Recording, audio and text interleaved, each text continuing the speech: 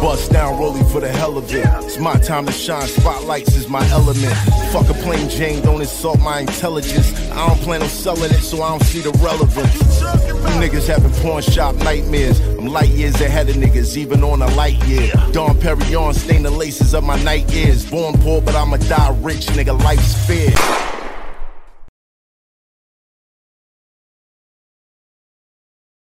All right, we back. My expert opinion, the greatest show in the world. Hit that like, hit that shit, let everybody know you in here. Don't cost you no paper unless you's a mother. Hater. I'm thinking about creating a new intro. If you got any suggestions, leave it in the comments. Hater. Use up, hater. Yo, that's my man, Chant, man. Shout out to I forget her name. My apologies, but she pulled up to the shop today. She's a nurse. She's from another state. She came to New York City. She went to see the Book of Hove display in Grand Army Plaza, and her second stop was coming to the shop to take a picture outside of the shop. Wow. I made Grand Army famous though. I made Grand Army. Get the video there. Okay, that's what I'm saying, man. Let's get to the interview so we can. We're gonna get there. Let's talk about it. Let's go. My God, let's go. It is It's what it is. facts. It's factos. Matt, what's the word? Millie's. Beast. You're a beast, bro. The Hoodies. Go check out the Hoodies album. Shout out to Kid Capri. Shout out to Millie's, bro. Yeah, shout out to Millie's. I just wanted to throw that in there. The Hoodies, they got a project out right now. Go check it out. I mean, Kid Capri worked on it with them. They are dope. Go check them out. Also, because I don't get to do this. Yeah, I got a couple videos out right now. Y'all need to go check those out too. Comeback, Butterflies. And all around. Go check those out. They're on my YouTube channel. So all you gotta do is leave from this when you're done and go to that on the same channel. It ain't that far. Salute to everybody that's been loving the music. Gat. I'm here, man. I got that video out. Now that everybody promoting. Yes. My Body. My Body. You know what I'm saying? Directed by my man KK. You know what I'm 47. saying? KK 47. Shout out to my man Matt Hoffa. He performed at the Urban Plaza the other night, tore it down. Thank you. It was a beautiful look. I pioneered the Urban Plaza, man. I was the first. My first we gonna show. get to you, Ed. We know we gonna get to you. We know you legendary. I'm good. Let's keep it moving. Yo, tonight's guest. We got you, Ed. Tonight's guest. I don't need no intro. Let me tell you something. Let me tell you something. Soulja Boy, hold your horses. And like, hold your horses. We got a legend in the building. Listen, man, coolest of the cool. In my opinion, growing up, there were two guys that I looked at as, damn, I want to be that cool when I get older. It was Slick Rick, and there was this gentleman. Then I found out we had the same birthday, and I was like, oh, yes. So I felt connected. And he from Brooklyn. A legend in the game. You've seen him crossover and do cameos and shows and all types of stuff. And now he has an organization called SEAL that we're going to talk about tonight. We got a special editor. Big Brooklyn. Big Brooklyn. Brooklyn. Big Brooklyn. I'm sorry, Mecca. Brooklyn. All day. Idol, the highest day. idol. You heard? Yeah, I ain't gotta say it no more. The shit just hover over me. Yeah. That's what happens when you have one of like the biggest songs of all time in the genre. Man, it's a blessing. You know, I owe it to Howie T, man. I want to shout out Howie T. And I just want to say, you know, Howie a very private person, but, you know, he going through some things right now. He's kind of plagued with a ailment. He has ALS. You know what I'm saying? And he's currently hospitalized. And, you know, that's like my big brother, man. That's like Howie is my inspiration and my motivation. So, you know, I'm real hurt right now behind all that. But, you know, I want to bring some awareness. I want to bring about some awareness to ALS. That's Lou Gehrig's disease, and it's serious, you know. And you know, I this is my first time really encountering it, and someone so close to me. So I just want to say, you know, shout outs to Hitman Howie T. I love you. You know what I'm saying? I just seen him last week. I go on the VI, I go see him all the time. So, you know what I'm saying? I owe that man my livelihood. You feel me? So shout outs to Hitman Howie T. Shout out to Shout Howie out to T. him. Yeah, Positive, nothing but Get positive better, energy. brother. Positive Positive energy. vibes. Positive Peace, energy. brother. Amen. Few people owe Hitman Howie T. That dude was behind a lot of hits. Yeah, invented the absolutely. remix. Howie was the original producer, super producer in Brooklyn. You know, he pushed everybody out of Brooklyn back in those days. You know what I'm saying? So, yeah, he was definitely instrumental in Brooklyn hip hop. Who were some of the artists he pushed out? Straight Man Ride. Yeah, before me, he had UTFO, he had Whistle, Lil Sean, Puma, Shout out to Lil Sean. Shout out to him. yeah, Chubb Rock. I'd say UTFO, yeah. He worked with Full Force. He did a lot of cats out of Brooklyn, even Izzy Ice. You know what I'm saying? Soul Man. So yeah, Howie T, man, was just like the hood savior. You know what I mean? Everybody went to him. You wanted a hit, see the hit man. You know what I'm saying? Right. Yeah, his track record was impeccable. How did y'all link, you being so young and him already having a reputation?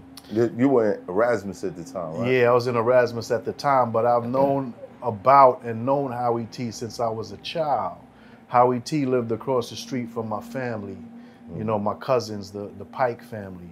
And we used to always go over there and visit. It's a short walk, you know, maybe about a 20-minute, 30-minute walk down the Ave from Church Ave. I'm from Church and 31st, and they lived on Schenectady, you know what I'm saying, in Snyder, Tilden and Snyder, so right by the graveyard. So yeah, when we went over there for family visits or whatever, just pulling up, Howie T was always the music man. He you know, DJ, Count Disco, all of that. So he had a crew. They used to make mixtapes. So when I was little, I used to literally watch them making mixtapes out in the driveway, in the yard. Like he'd pull the equipment out, almost like a block party, but on his property. You know what I'm saying? And they'd be out there making mixtapes. So I've been watching him since I was a youngin', and that really inspired me to even want to rap, because I seen how dope it was. I was like, man, they out here passing the mic around, the DJ cutting it up, and that's what really introduced me to rap on a personal level. You know what I'm saying? That era, the mixtapes, Hitman Howie T, yeah. When did you know you were nice? I knew I was nice in junior high school. In junior high school, I used to battle my man Gage, you know, just walking home, you know what I'm saying? And we be spitting for real, like some real shit. And I used to write in junior high. By junior high, rap was serious, you know what I'm saying? It wasn't just, nowadays I see kids like, you know, saying stupid bars at each other and laughing and shit. No, we was spitting in junior high school. And then one time in 8th grade, that's when DJ Action, shout outs to DJ Action, man. For the ones who work hard to ensure their crew can always go the extra mile, and the ones who get in early so everyone can go home on time, there's Grainger, offering professional-grade supplies backed by product experts so you can quickly and easily find what you need. Plus, you can count on access to a committed team ready to go the extra mile for you. Call, click Grainger.com, or just stop by. Grainger, for the ones who get it done.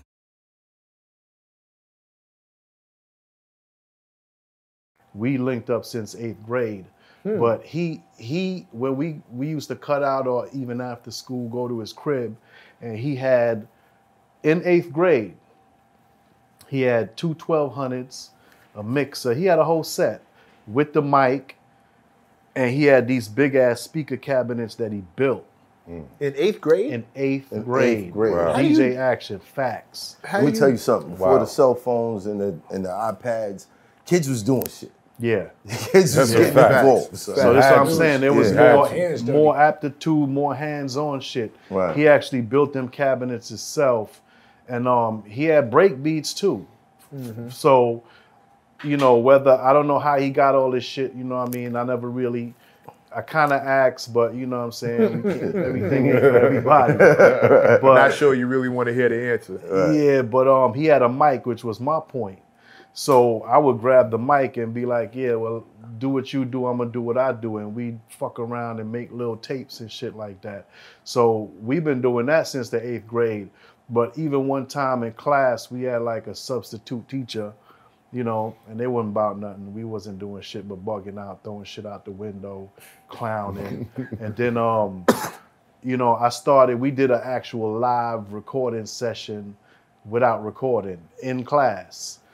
I had a whole section singing and doing my background, and they was doing the chorus, Action was beatboxing, and I was spitting.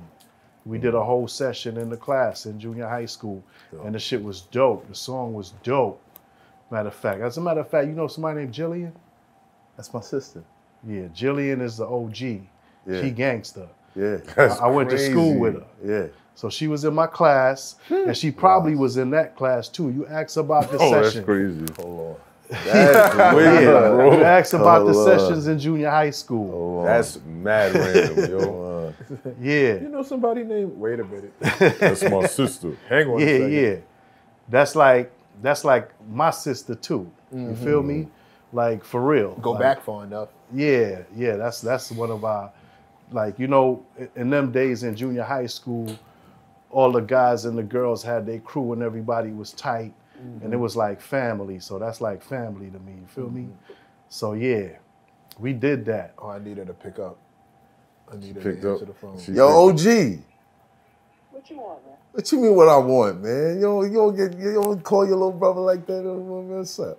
I ain't fucking with you, bro. I said, She said, I ain't fucking with you, bro. Right. He a super duper star. me. hit him up. I got cooking. Yo, you hit me on IG. I don't even run my IG no more. You got my number, Jill. Like, what you talking about? But I called you, bro, and you don't answer the phone. So don't even start the bull. I love you though. Wow. I love you though. See? But I'll put your ass in the closet. I love told you, you said. she gangster, Like, son. Look. She Yo, ain't one of your fucking with homies you. in the building. He just put me on the spot. He was like, you know, Jillian. Lord, he ain't the government. Hold on. What up, son? Good. What up, son? Hey, you was in 8th grade with me? I was with you since you was 5. I know that, but I'm talking about, you remember when we did the session in class? Yes. There we go. You was Facts. probably doing the chorus too with Sue. Sue, yes. Yeah, the whole, Whitman Day. all the girls were singing the background. You remember what it was? I ain't gonna sing it for you, but the girls sang What the you have my background. sister singing, man? What you have my All of them sister sang the background, and Act did the beatbox, and I was spitting right in the middle of school, in the middle of class. Bro, why I just talked you up? Because I told my man, I said, me and Ron, we were the trombones, and Ed was the trumpet. We was That's right. We was in the band too, and I was telling them Act was DJing back then. He had his turntables, mixer, break beats, and his speakers. This ain't, we ain't new to this, we true to this. Wow. I told you your sister Wow. gangster, son. Yeah. She down with us. Word up. All right, Jill. You ain't never tell me that though. It's all good. You learn something new every day. Trying to show off. Yo, I'm showing off. My guest is bringing you up, but I'm showing off. You crazy. Your sister been Aye, sis. recorded. Love you too. Yeah. That wasn't staged either. Nah, that wasn't staged at all. Nah, How she- could it That be? wasn't staged at all. Wow. Yeah, son. She been recording, son. So basically, that's where it all started, where we actually started really manifesting songs and putting it down for real, you know, in Yo, school. Special Ed is like your uncle. You going a little too far. You going a little too far with it, bro. You going a little too far. It's almost like an uncle. It's like I ain't never seen him at the cookout. Another reunion. We was in the streets. You feel me? Yeah. Dope. So it started. So to answer the question, junior high got serious. You know what I'm saying? And then by the time I got to high school, I had to go in there with the mentality that, you know what I'm saying, I had to run this. So I went to a very dangerous high school, Erasmus Hall High School. Yeah. Very dangerous at E-Hall. that time. Facts. Yeah, E-Hall. So when I got in there, my strategy was to gain some respect. You know what I'm saying? So I found the nicest nigga that spit in the school. And I battled him for his name. And that's how That's different. I got my weight up in high school. Because I was a freshman. So I came in there and was, you know, fishing around. Like, yo, who rhymed? And they told me who rhymed. And his name at the time was Prince till I took it. You know what I'm saying? Yeah, serious. Was he a freshman, sophomore? Nah, he was already up there. I don't know what grade he was in, but he wasn't no freshman. He was the man in the school. Oh, he was one of So the I dudes. had to seek the man in the school so I could then assume that role. Why his name though? Why battle for your Because name? we battled for namesake back then. There wasn't no money involved. What else was we doing it for? Shits and giggles? Nah. So I battled for his name. And really it's for the respect, for the reputation. Right. I'm coming into it's like you coming in jail, coming to Erasmus Hall. Motherfuckers was scared to go to Erasmus Hall. Facts. Know what I'm saying? But I lived in a neighborhood and it was zoned. So the day we had to pick high schools, I missed that day. So they just zoned me into E Hall. Right. Yeah, and you know who got in there as an art student? Your man Michael Rappaport. He went through hell. He was I could imagine. They terrorized his ass up in there. Wow. But he survived. He alive. He still got Damn, that he was still real got gel. crazy. he What do still you mean got two terrorized? arms and he was the only white boy in there. Wow. Damn. Yeah. And it So was that's why serious. he's so comedic because he had to use that to survive. Yeah, His comedian absolutely. chops. Absolutely. Wow. Don't psychologically break No, it that's down. how it is. Like he said, E-Hall Look. was like jail. I was in jail. In jail, the funny guy survives. They get beat up and all that, but they wind Yeah. up surviving because There you go. They make you Yo, laugh. yeah, They points test off the funny nigga that They make you tested laugh. his Yeah. character 100,000 times. But I think what really saved him, I think he had some friends on the football team. And they used to stand up for him sometime. But when the people out there and the boys is out there, everybody quiet. It was that type of party. But yeah, he went there, he survived. I know he real loud right now, but you know what I'm saying? I know him. You feel me? I let him talk. He talk his talk. Right. He real loud now, but he went to my school. Right. And you know, That's mad random right there. Yeah. Because it really wasn't white boys going to that. that school was at the that only time. Yeah, that one. was- That's what I'm trying to tell you. He was the only one, and I believe he went there for whatever reasons. I don't know. He might have been an implant. You feel me? but otherwise, it was probably for the arts because you Right. see, he became an actor. Right. He's an actor. Right. So, you know, that was probably his thing. A lot of people went there for the arts. Like, it was historical that Barbara Streisand went there. It was a school of the arts. Right. It just happened to be 2 blocks from my crib. Right. So I And- ended and up there in the anyway. neighborhood. I didn't have to apply for the arts. You feel me? Right. Yeah, So you battling and taking people's names and shit. yeah. So once you take, that- no, how does that yeah, work? 'Cause yeah, that's I what I need wanna to know, Like, like, how how does does now that- they I used calling to you- battle, but we never battled. for get no over names. here. So now it's like, yo, they calling you Prince now after you take the name? Well, Ed, like- yeah, well, I owned the name. can't- They the didn't other guy call me can't Prince. use They it. still call me Special Ed. Right. But I put it in my pocket. You feel me? So he, So all right, I can't get What was use his it. name after I that? can't tell you that, man. That's dry snitching. You feel me? I'm not up here for that shit. Everybody else love doing that shit. Man.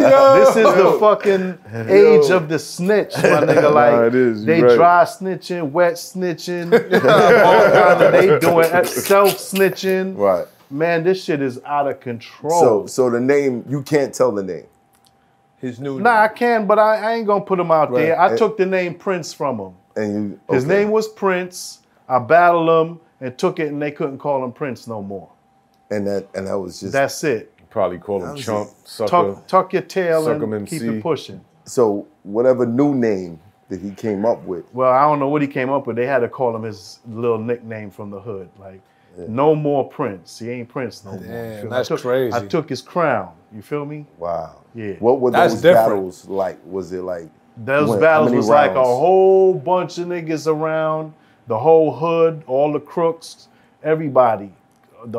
Everybody bear witness to this. Right. That's what it was all about. You coming into a big place. E Hall is probably the second largest high school in the country. So you coming into this school with thousands of students, everybody wild and unruly, and you got to make a footing. right? So I said, all right, well, let me just do it this way. You know what I'm saying? Instead of me having to do other shit. What's my sister doing in there? She was good, man. She was chilling. Nah, She's chilling. She's She's chilling, chilling, man. Yeah. Nah, I heard a couple stories about Jill. I don't Yeah, think she yeah. was chilling. Well, you know, I ain't gonna dry You snitch. just said he ain't snitching. I just said that, bro. Like he wanted, said he not dry wanted to take- snitching, he he not wanted to wet hold some snitching. shit over her head for moms and shit. Like, yeah, I know what you was doing. Nah, I got enough. I already got enough. I'm the little brother. I already got enough. Right. You know So what I'm saying? while you was at the school, did anybody else come into the school and test you? Nah. For your name? Nah. Nope. So after that battle, that was it. That was it. Nobody wanted to step up. Nobody wanted to deny. Because see, he was the best Right. in the school at the time. So after I did that to him in front of the whole world, it was like, that's the man. Ain't nobody trying me. You feel me? Not one person was like, "Yeah, I got you, bro." But now, not at my Attempted? school. I went around battling at other schools and down in other hoods and shit, but Right. like not at my school. My school, that was it. It was declared. You know what I'm saying? Where did that name come from? Special ed. Special ed. My man E Dot, he spit too, but my man E Dot is a childhood friend, and you know, I was in between names. I done used every name in the book, you know, Ed Ski, Eddie Love, Eddie Ed, shit like that. And then one day he was like, "Yo, you should call yourself Special Ed," and I thought about it. And I was like, "Yeah, you're right." You know, I ain't really know if he was joking or what, but when I Right, thought 'cause it was about special ed, like- yeah, but when I thought It's not about saying it, because I knew short bus or he something? wasn't gonna play me like that. Yeah. I wasn't playing, you know, so I knew he wasn't playing me like that. I knew he had some sensibility behind it. And when I thought about it, it took me a second and I thought, and I said, do I want that on me? You know what I'm saying? Do I want to have to defend that every minute? And I'm like, hell yeah, I'm built for that. So I said, that's what I'm gonna do. Did you think Yellow Bus when Nah. he said? You think none of that? Nah. Nah, I he thought- wasn't trying to play with it. Nah, we don't play. I ain't play. And that's actually your name, though. Ed. Yeah. So that makes sense, though. Oh, absolutely. That makes- I wouldn't make a just lot of sense. call myself Special Special Ed Ed, and my yeah. name is like Kenneth or some shit like that. that don't make no sense. Shout out Right. to all the Kenneths though, y'all. Shout out to all the Yeah, Kenneths. shout out to all the Shout out to all the Kenneths. special Kenneths out there, you know what I All mean? the Kenneths and special ed. Shout out to y'all. Yeah. Y'all good people. All right, so from there, you're in high school. Yeah, You battled freshman year, yeah, took out the best. yeah, E Hall, this is your spot. yeah. One, I wanted to ask you, were any of the rhymes that we heard on your first album in that battle? Well, I'm not even sure if it was in the battle, but probably. You never know. Probably something from there because, you know, that album was a culmination of rhymes I had written for years. It was ready. You know what I'm saying? So, yeah, I'm pretty sure I used some of it. Did y'all go rounds? Yeah. Yeah. Oh. they did. Back rounds back. That's a battle. Right. Back to back, round for round. And we had beatboxes. Champ. So it wasn't like, yeah, Champ, my man Richie Rich, my man Tick was two beatboxers from E Hall that was always on That was point. necessary. Always around. Yeah. We gotta find them. Anytime anybody wanna spit, yo, where Rich at? Where Tick? You know what I'm saying? Yeah. So from there, you're in high school. You got this legendary producer across the street from you? From my cousin. From your cousin. From your On cousins. Schenectady, yeah, Right. Howie T, yeah. Howie T. So I had to wait until I felt that, you know, I had enough within me, enough energy or confidence in myself to even approach Howie T, because he was the man already. He was already putting out records. I mean, when I was in junior high school, UTFO pulled up in a limo. You know, they sister went from Doc's sister went to Whitman Junior High. Right. With Walt Jill, Whitman. yeah. So Howie been making hits since then. So it was like I had to be on point. I had to be better than everybody, in my opinion.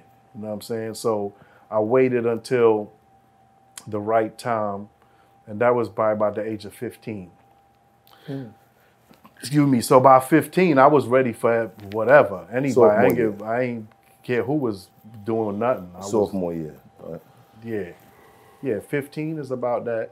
Yeah, and I did it. I told my cousin Jennifer, you know, yo, go tell Howie I want to spit for him. I want to, you know, see if he'll put me on. And she thought I was joking. She was laughing at me and shit. I was like, nah, cuz I'm serious. I ain't laughing. You know what I'm saying? I'm serious. So she went over there and talked to Howie. And he was like, all right, cool. Set up a time or whatever, or come. And I went over there, and he asked me, you know, what I wanted to rhyme to. Right. And basically, I told him impeach the president. Yeah, so that was one of my favorite. Look it I up. told you, Ack had breaks.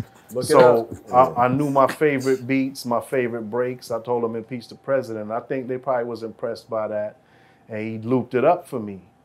And I just started spitting and spitting and spitting. Really, I was waiting for them to stop me. But they kept like listening, like, oh shit. And I kept going. And then, I don't know, 15 minutes later, they was like, all right. You know what I'm saying? I ain't stopped till they stopped me. And that was it. He 15 was minutes. like, all right. Yeah, about that long. I just And how old I were was you? 15. 15. Damn. 15. 15. Yeah, but that's what it And by that time, You was 15 doing that, man? Yes. yeah, by that time, Chubb Rock had records out. A lot of people did. UTFO, Chubbs, Lil Sean, Puma. They all had records out. Whistle. You know what I'm saying? So I'm just coming up after them. Whistle. Yeah. The way you sounded though was like you was far ahead of your time. Yeah, see, I was always trying to be different. I was always trying to sound different. I didn't want to sound like everybody else. So your image was different too. Yeah. Everybody. And I didn't want to sound like, you know, the same style as everybody else. So I kind of made my own styles and made my own flows. And, you know, my family Jamaican. Right. So I really grew up listening to a lot of dance hall, Yellow Man, you know, Shinehead, Yellow Man and Fathead, but Shinehead as another artist, and just different reggae artists that would chat is what they call it, you know what I'm saying, or toast. So I that's what I grew up on. My family, my pops used to work at the radio back in Jamaica, so, you know, he always had records. He was always playing, you know, reggae. Bounty different- Killer. yeah. He wasn't my out. guy. Before that. Yeah, Before he that. way later. Yeah. Matter of fact, I was the first artist to feature Bounty Killer on a hip hop song. Yeah, I went to Got a lot of Jamaica. first special. Yeah, that's what I do. I pioneer shit. Before we wrap this up, we got to go through the pioneer list. We definitely Pioneered got all that First shit. at Urban Plaza. What? Gotta knock that out. He was like Brooklyn Museum. What? Me first. Everything. So you Nah, 'cause go, I told him the other night, I was like, yo, you know, I'm doing a performance at Urban Plaza. He was like, oh yeah, my first show, Urban Plaza. I jumped up, I popped it off over there. Yeah. That was my Like, oh, first snap. performance ever, Urban Plaza. And a lot of entertainers and people was there. I remember Latifah was there, and, you know, a lot of artists was there, and the whole crowd was singing with me. I was like, oh shit, we on. You know what I'm saying? Because that was my first time performing my songs. And when they all knew it, I saw the power of records and the power of how this entertainment worked. You know, marketing, radio. People knew that shit. I was like, damn. because I was always a fan, but I ain't really realized how fast people catch on and memorize some stuff. So, What made you pick Brooklyn Museum for your first video? The Grand Army Plaza. Grand Army Plaza, but the that's Brooklyn over there by Public the Library. Library. That's where Hov got the situation at right now. Yeah, shout outs to Hov. But you know I pioneered the Brooklyn Public Library. You know that.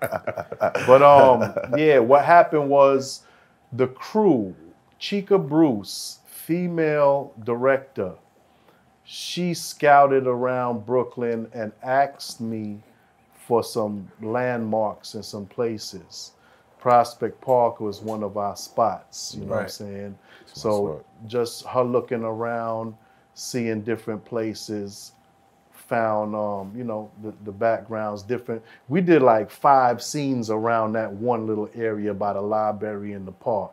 Park right across the street, the little band shell, scenes in the park with the chases. So we did a lot of that video over there too. You know what I'm saying? But Chica Bruce did that. And she also did Think About It, which was very innovative with the whole chase, with the hovercraft and all of that, helicopters and everything. That was all Chica Bruce, man. So I'm going to give it up. You know what I'm saying? To Chica Bruce, wherever you at. Yeah. Did you know that beat was going to be what it was when you heard it? He didn't even get to where he got the beat. Hey, that's exactly go where back I'm to at Howie now. T. That's where I'm at. You got it for Howie. Yeah. Right. Howie came up with all the beats on the first album, but he did let me in on the sessions. Like I was digging in the crates with him. So after, Literally. not to cut you off, so after you spit for them for 15 minutes or whatever till they stopped you, Right. after that, what happened? After that, we started to record songs. Okay. So that's when he came with his original production beats. And then we started digging in the crates. And I brought him some songs I wanted to rap on, like the Al Green sample for The Bush. I brought that to him and was like, yo, I want to rap on this. You know what I'm saying? And there was other songs that we dug in the crates. And I was like, yeah, I want to rap on that. You know what I'm saying? So I was familiar with some beats, some breaks, and some samples. And he actually tried to give me some credit for production on the album, but I was like, nah. I was already just overwhelmed that he gave me the opportunity, you know, as an artist. So I was like, nah, you got it, man. You the man, Howie. Just produce, and I'ma spit. They get them Al Green samples cleared though back then, man. Yeah. We ain't get no samples cleared back then. Ain't nobody clear shit. Like, we just spit on it. And we had to deal with the repercussions after. And it was really after the Biz, rest in peace, after the Biz lawsuit for Nobody Beats the Biz, that we all had to kind of sit up and pay attention to these samples now. And the label started clearing them. And actually, I just got a letter about a sample from that album. And I'm like, come on, man, it's 35. Just got a letter about it? Yeah, bro. 35 years Yeah, ago. 35 years later. Yeah. I know why, though. I know why. You know, because the reversion coming up, I'm getting my copyrights and all my shit back. Oh, yes. And they trying to just distract me. You got something, nigga. We need something. Yeah. Right. But, you know, it is what it is. I mean, shit. That's crazy. Yeah. It's like this nigga giving back publishing after 30 years. Like, shit, what is it worth to them right now? You feel me? Right. Yeah. All right, have it. But you see throughout the years, certain songs, they resurface, movie trailers, with movie scores. A lot of licensing and sync licensing. Commercials. Yeah, a lot of them. Like the past year, I'd say about 80% of the trailers that I've seen for like movies coming out, it's a hip hop song, but it's like revised. Right. You know what I mean? You did that with your record? Yeah, well, they've been doing my shit over plenty of times, man. Right. You know, from everybody from East to West Coast. Rest in peace to Gonzo. He done did that on the West Coast probably 30 years ago. A lot of people done did that over, you know, some bad boy folks and that whole camp done sample my stuff. You know, Rick Ross done did Magnificent. Jill Scott did Magnificent. Missy Elliott Come On, Let's Move It. A lot of people been sampling. You know, to me, that's flattery, man. You know, I mean, the bread shack that I got it made over. Yeah. You know, it's flattering. It's just about the business part of it, you know, because I should have been compensated the way these artists are getting compensated for their licensing and they works now. But I was with a label once again that was doing business the old-fashioned way, you know, which is to keep all the money way. You feel me? So, you know, just dealing with that as well, learning the ropes the hard way. You know what I'm saying? How was your first contract? Fucked up, like everybody else from the 80s. There was no real standardization. A contract is whatever you agree to. And they knew that. And they knew the thirst of kids from the hood. Yeah, youngins. Especially kids, man, from the hood, wanting to get on and be famous and, you know, exploited people's talent, you know, for very little money. Because just to know the types of money they was making and then to see what they was giving out. I mean, my first album budget was like $15,000 for a whole album. You know what I'm saying? And it came to a point where, you know, at one point people was getting, you know, $150,000 for a single, for a feature, shit like that, for a beat, you know, for a track. So we done went through those phases too, and then we back around to the digital age where now they like $10 a beat. You know what I'm saying? Like, how much the first album made though? The first album I was reported like 480 something thousand units, but that was back in 1989. Right. You know what I'm saying? Now, it's, probably, now it's probably different. Well, it's probably see, up there. Yeah, but they never verified it. They never verified it gold. They never, because they would have had to give me an increase in my royalty rate. Did you check it though? So they always kept it down. Yeah, they reported. I mean, check what? I was before SoundScan. Right. They said it surpassed 500,000 copies. Yeah, but where So my that's plaque gold. at? Where my Yeah, bread that's at? gold. You in gold, bro. Yeah, I mean, way you more know, than that. Yeah. I call it what it is, but you know what I'm saying? At the end of the day, I like to see that paperwork. The single alone was probably platinum. Yeah. I Got It Made went everywhere. Absolutely. Yeah, But that's you just know, off the single. back in them days though, they controlled everything though. Well, let's go to how you got to get a deal. Yeah. Because you were recording with Howie T, y'all got all these records. There was a management company called True Blue. And they came over to Howie's crib. They was from the neighborhood. They was some guys that played football together. Tank, Tony, and Terry, rest in peace to Terry. And they told me they was interested in managing me. So I basically told them that if they got me the deal, I would let them manage me. Now, I wasn't just gonna say, yeah, I don't really know you. So show me your value and then we can do business. So they did. They went out and got the deal. They shopped it around. They told me Def Jam was interested, but they didn't want to do the legal process because I was 15. And you have to go through a legal process, which costs money and time. And they actually was trying to just buy some of my songs from other artists. And I was like, nah, I ain't selling my shit. You know, I tried that. I wrote a song for The Real Roxanne and never got paid. So I was like, nah, I ain't selling no more shit to nobody. I ain't writing nothing for nobody. So that killed my ghostwriting career. Did you ever see her after that? Yeah, I seen her. It wasn't her fault. Yeah, Right. it's the It was the label. The label. Yeah. Yeah, I ain't got nothing against The Real Roxanne. You know what I'm saying? She was cool. She was just doing her part, trying to get on too, trying to become famous and wealthy at the same time.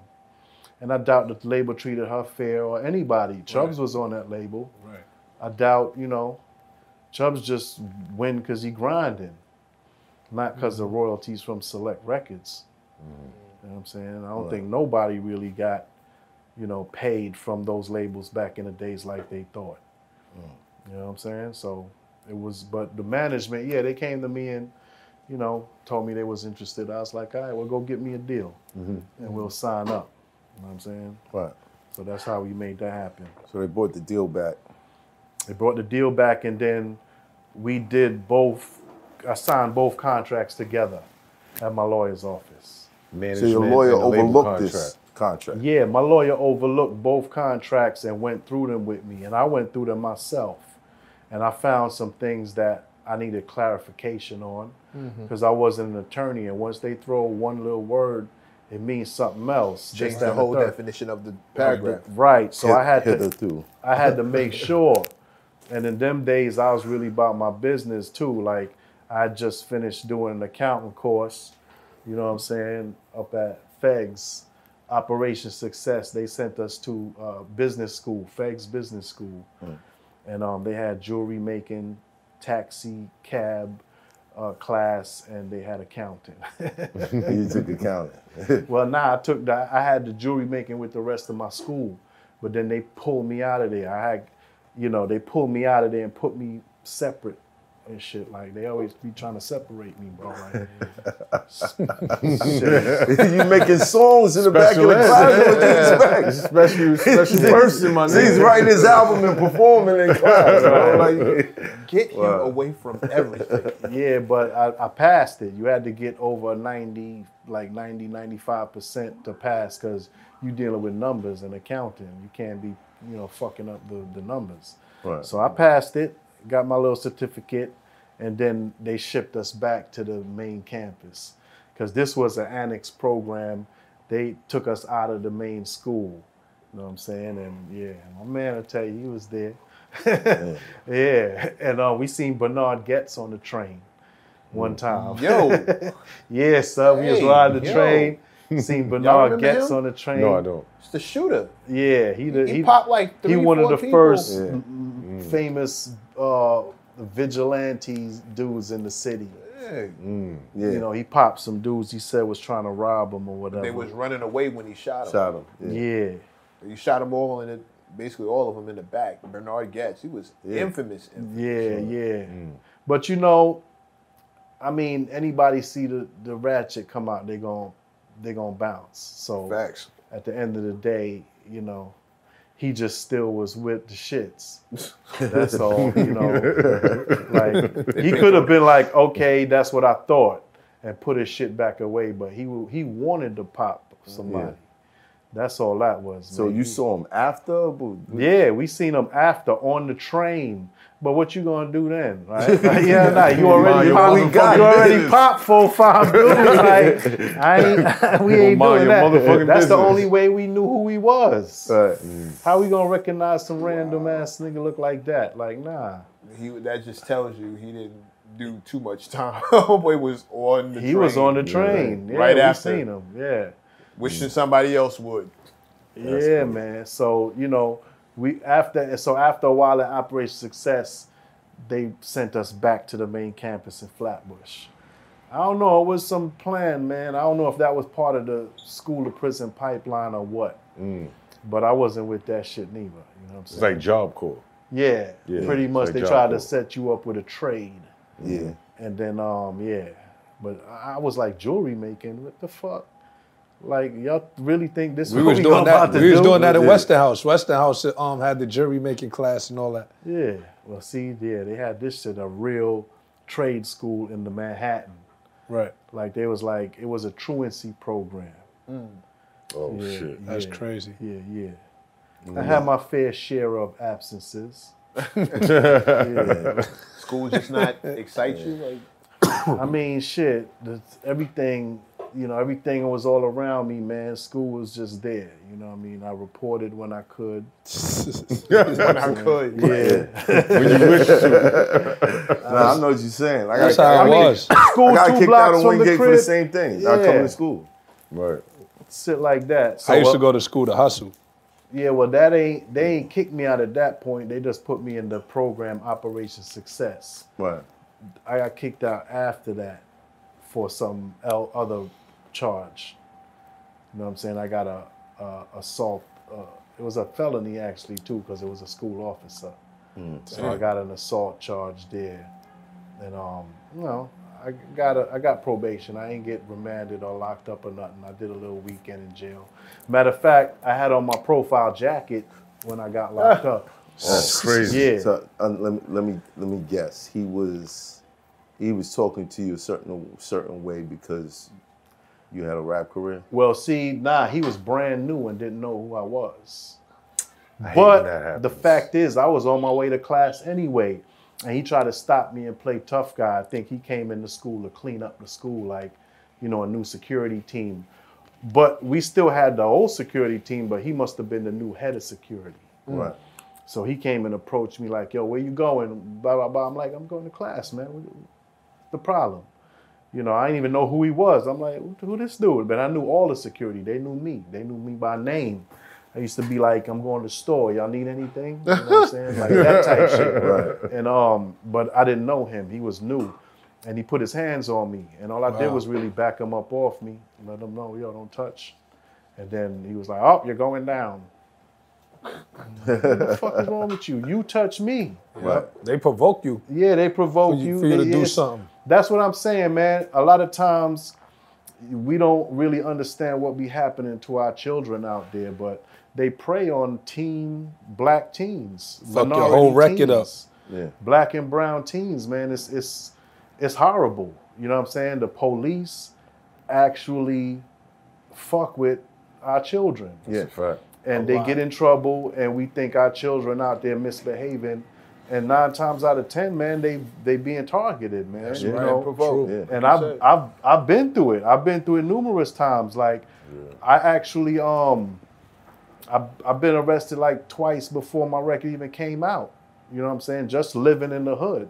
Yeah. I That's wasn't Brooklyn shit. I think everybody Right. from Brooklyn, if you grew up in Brooklyn, you was targeted by a cop, you was harassed, you was pulled over for no apparent reason. right. Yeah, but that's not a Brooklyn thing, is what I'm saying. That's Like, everywhere. that's That's everywhere, Everywhere. throughout the Minnesota, country. Atlanta, New York, anywhere you go, it's like that. So you Yo, feel like the all cops blacks used to look ride alike? through my hood and be like, "Popo up, bees down." What the hell that mean though? Cops up. Cops Popo up, up. bees down. That bro. sound like some down. gang shit though. It, Yeah, it was. they What were. do you They all think they gang. are? It was. This What do you nigga, think the they gat are? is lit right now. No, I'm bro. not. I said Gat it is sound lit like right some now, gang bro. shit, but I'm not lit. I know what I'm talking about, niggas. Gat is lit Sound like right some now, gang yo. shit right now. That's how they operate too. A lot too many of two them. arrests before your record drops.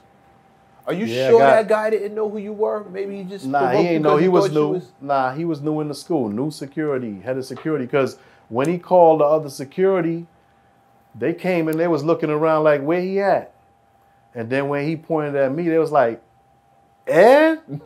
Like, they was like, what? Because they know I ain't out here trying to wild out. They know what I do. I was like the mayor. You know what I'm saying? I had mad love from everybody, security, faculty, staff, all that. Right. You know what I'm saying? They love the kid. So, he was new and had no love or knowledge of what he was getting into. So he, pressed me, held it against me. They took me down. I, did my little central booking or whatever, came out. And then they gave me a superintendent suspension. So they kicked me out of Erasmus. And then they put me in Tilden, Samuel J. Tilden, which was the next closest school. Cool. Yeah. You know what I'm saying? That's in Flatbush too, right? Yeah, just on the other side, a little further away. Right. I could have walked to Erasmus, but I had to take the bus down Church Ave to get to Tilden. And I got in there, and same shit. Got arrested in there, and police brutality. Damn. The man handcuffed me in the office and fucked me up, like swole my shit. And then when we was in the squad car going back to the precinct, I started threatening them like, yeah, all right, good. I'm glad you got your shit off, but we gonna see how this work out. And then he basically threatened me and was like, look, you could talk shit and go back to the same judge and go to jail. Because he probably read my report, seen what was going on. That's the only reason he would have did what he did. He did what he did. Right. And then he was like, you can run your mouth or you can get the fuck out and go home and shut the fuck up. Damn, And we was a block from my house. I was like, man, let me out this car, man. That's how it used to be back in the Yeah. day. They'll beat you up and then send you home. Yeah. Instead of I was locking like, you let up. me out the car, man. And I just walked a block to my house. and went home early. Don't let them niggas chase you and catch you though. And they so you run Nah, from we them ain't- niggas I and they ain't run. catch I you. don't run, man. I don't run from And they nobody. catch you, that's an ass whooping. We don't do no running. Oh, That's a fact. So that but the first time I had on my profile jacket, went through the system, central booking and all that. And had on my profile jacket my Son of Lava Dome Nikes. That's when I used to wear Nikes. You know what I'm saying? And I was fresh in that motherfucker. But you don't wear Nikes no more. Nah, I don't fuck with it. There's a reason why? The reason is because when I was on top of my game, we tried to get an endorsement deal with Nike. Right. And they informed us that they don't endorse entertainers, only athletes. But they sent us a shitload of clothes. Like, we gonna wear clothes for free. I'm gonna advertise you for free. So I wore a couple pair of J's while they lasted or whatever, but after that I was like, all right, I'm good. I don't buy none of that shit. Nah, bro. And since then, things have definitely changed. They more so respect artists and the value that we add to their brands. Right. And you can see it in every brand. Every brand has artists and rappers involved. But back then they didn't entertain it. So Travis, Kanye, it's a couple artists. Drake. Or So is this another first? Were you one of the first people to go try to get a shoe deal? Well, I don't know, but because Run DMC had Adidas. Facts. Yeah, they did. But I was See your probably man I was Mac. probably the first nigga to get denied. Fuck it. That's the first nigga to get denied. But you know the story behind how Russell got that deal with Adidas though, and what he did at Madison Square Garden. Nah, what'd he do? He purposed so they invited the marketing people from Adidas to come to a Run DMC concert then at they Madison performed Square. my Adidas? And they performed it and had everybody in the motherfucking stadium holding up their shoe. See? And that got them their deal after that. That'll do it. I read that in Steve Stout book, The Tanning of America. You know about that, Matt? That's strategic. I've heard that story Yep. before. Okay. I've definitely heard That's that story. strategic. Well, they already had Adidas, and we was trying to go for something else. I Nike, guess. I got Yeah. you. My management, they tried it.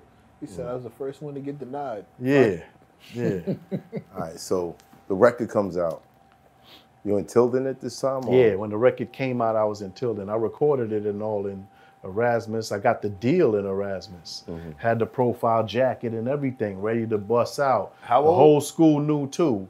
At that point, I was 15 going on 16. Sheesh. Yeah. He had it made. Youngest in charge Yeah, for the real. man. For real. Yeah, yes. So by that time, when I signed the deal, I was probably just turned 16 by Did your then. parents have to be there and everything? 'Cause you're a Yeah, minor? absolutely. That What was did your part of the parents whole think process. about this? Well, All see, this? my parents are straight from Jamaica, right? Right. They came here for a better life. So they knew working hard and saving and working and, that type of thing.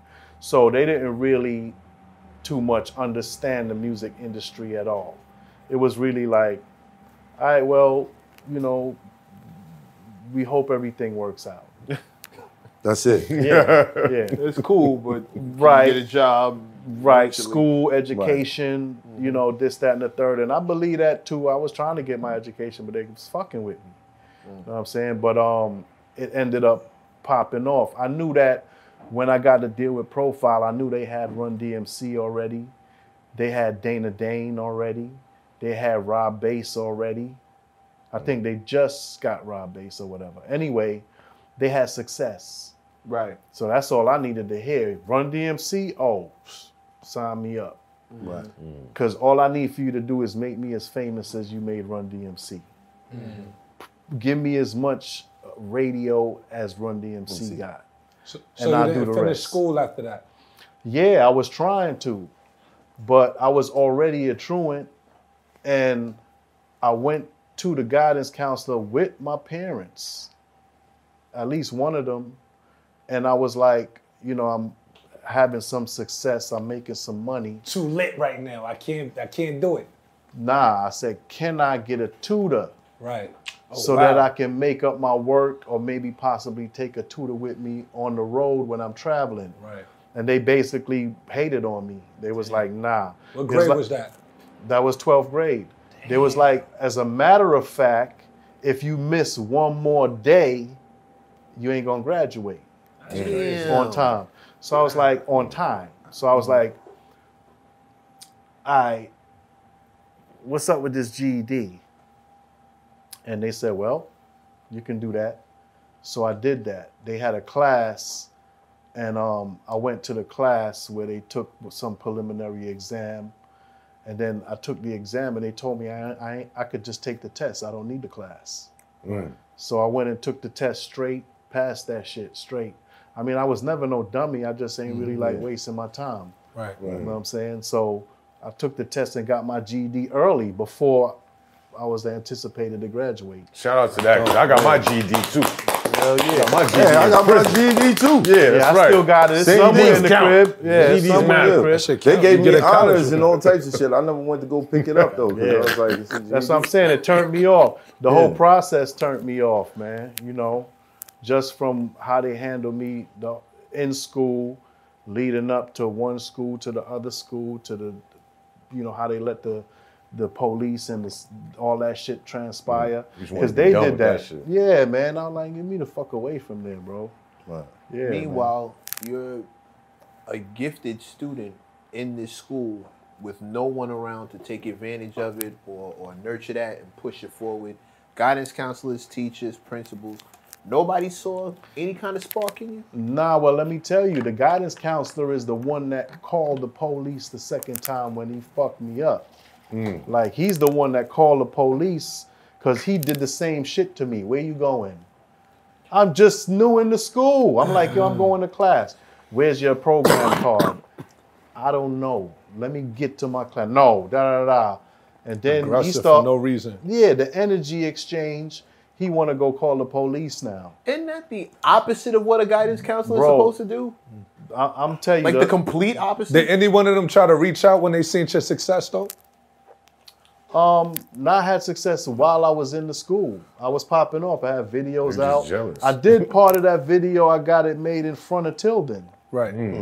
So they They look knew. like a bunch of high school kids. Brian. Yeah, They knew. There was. So they was hating So on there's Yeah, hate, and it sounded I like had- hate. My first set of dancers went to Tilden. They were in school with me. They practiced the dance routines after school on the weekends. That was Patty, Belinda, and Weena. Some roundabout game. Good memory, my brother. Yeah, yeah. No, I remember who people Female I paid, named Weena. That's people crazy. I conducted business with. Yeah, I remember them. Yeah. I'm really curious about what your reaction was the first time you heard that beat.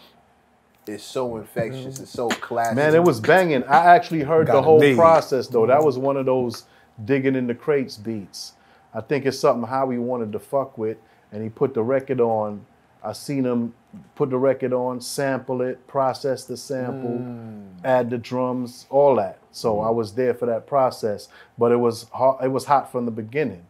Like from the first sample, I'm spitting to it. Like, you know, it was like that with a lot of the shit. Like, I start writing and spitting before he even done with the beat, because the energy, you know, from the sample Got a alone. me. Yeah. It's a different type of process Yeah, when you're When you creating there. it together. and sometimes I would come and he would be like, "Yo, I got this beat for you. I want you to spit on." Boom, and he'll play a beat that's done, but a lot of the times I sat there and go through samples with him. You know what I'm saying? Because he was so sought after, like everybody be taking his beats. Like remember Chubbs, UTFO, The Real Roxanne, this, that, and the third. He was doing projects for other people. So beats ain't last. You know what I'm saying? I still think Chubbs stole a few of my beats. Like for real. Like, yeah. But Chubbs always got the up-tempo hot shit though. Yeah. I was like, okay, I see what's going on. You had to be around. You had to get that shit fresh out the sampler from Right. him. That's how it was with Howie. Right. You know what I'm saying? Because his shit was hot. You were like a star in high school. Yeah. I'm trying to wrap my mind around this. The only thing I can picture is like if you're like the man on the basketball team. You know what I mean? Like the quarterback on the football. Nah, team. he just a nigga from the hood that's lit. But that's this version of Right. that. You dig what I mean? It's I ain't bigger playing than no that. sports. And Nah, it's right. bigger than that because there's people on the in the other schools. Like you went to Wingate to check MC Oh Light. yeah. My DJ Action went to Wingate High School, and he told me that Light went there.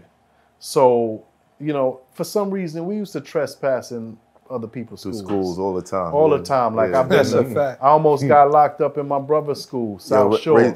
raise your hand No. if you ever went to Abso-fucking-lutely. Clara Barton. Absolutely. Oh, we went up there. Oh yeah, absolutely. See all the girls, I went man. up to King. The one, what was across from King? LaGuardia. Yeah, I done trespassed in Mass High School, man. For no reason, we used to go up there. Right. Yeah, I Transit remember. tech. Yeah, back then when King and LaGuardia was at war with each other too. I don't. What was wrong with them? You know what I'm saying? But yeah, and Light ain't go to school that day. But funny thing is, Wingate had a fucking roller skating class, bro. That I was like, damn, y'all doing it over here? Because Not when I got there. Yeah, see, It was out of there. That was done by then. I think that's the reason why they have all them concerts in Wingate. A lot of legends went to that school. Nah.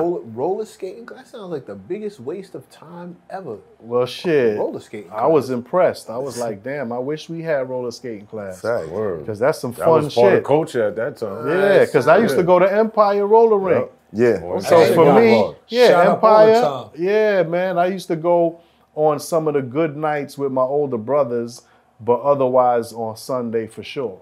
You had the You see Empire, what I mean? you All had the ages skate on key. Sunday. You had the skate Empire key. and Skate Keep. Yeah, but yeah, from the hood, we just walked to Empire.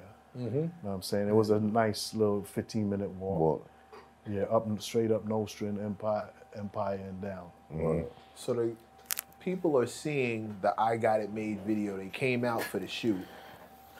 No, I called them. I told everybody, yo, I'm doing a video. I told all my people from different schools, different parts of Flatbush, neighborhoods, people I knew, yo, come down. I casted most of my shit. Mostly all my videos I casted. Think About It. You know, I casted that. Even the Oh, The little Mission. steam bath with all the girls in there. I casted that. The Magnificent, casted that. They had got like, I think Malcolm did get some key people to do certain things, like to dance. He had a little dancer in there plugged that he was flashing through. But I had my own dancers in there too, the Jiggy crew. Shout outs to Prince, Kzo, Prince Low? Romy Low, yeah. Yeah, Prince Yo, Low, that's my yeah. guy, man. Salute Prince Low, Yeah, the man. Jiggies, yeah, man. Word. And my man He dressed Kzo. me up for the BET Awards in L.A. See? You Oh, the one that gave me yeah. all the vintage polo shit. Facts. My Yeah. guy Prince Yeah, it Low, is. yeah. Yeah, they used to dance for me for years. Those was like when it was really popping off. You know what I'm saying? They was on deck. Jiggy, That's what's up. the group. Yeah, Low Toss It Up. they were members of the group. Yeah, Toss It Jiggy. Up, the yeah, song. I yeah, love that fucking record. yeah.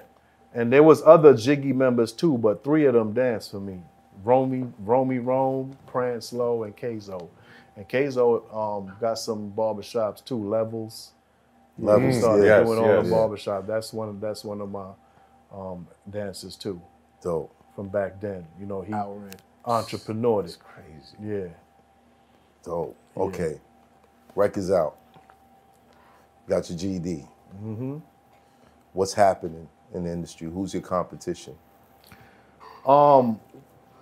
Everybody's my competition, but I was really touring a lot with Public Enemy, Queen Latifah, Big Daddy Kane, Slick Rick, Rakim, Cool G Rap, LL.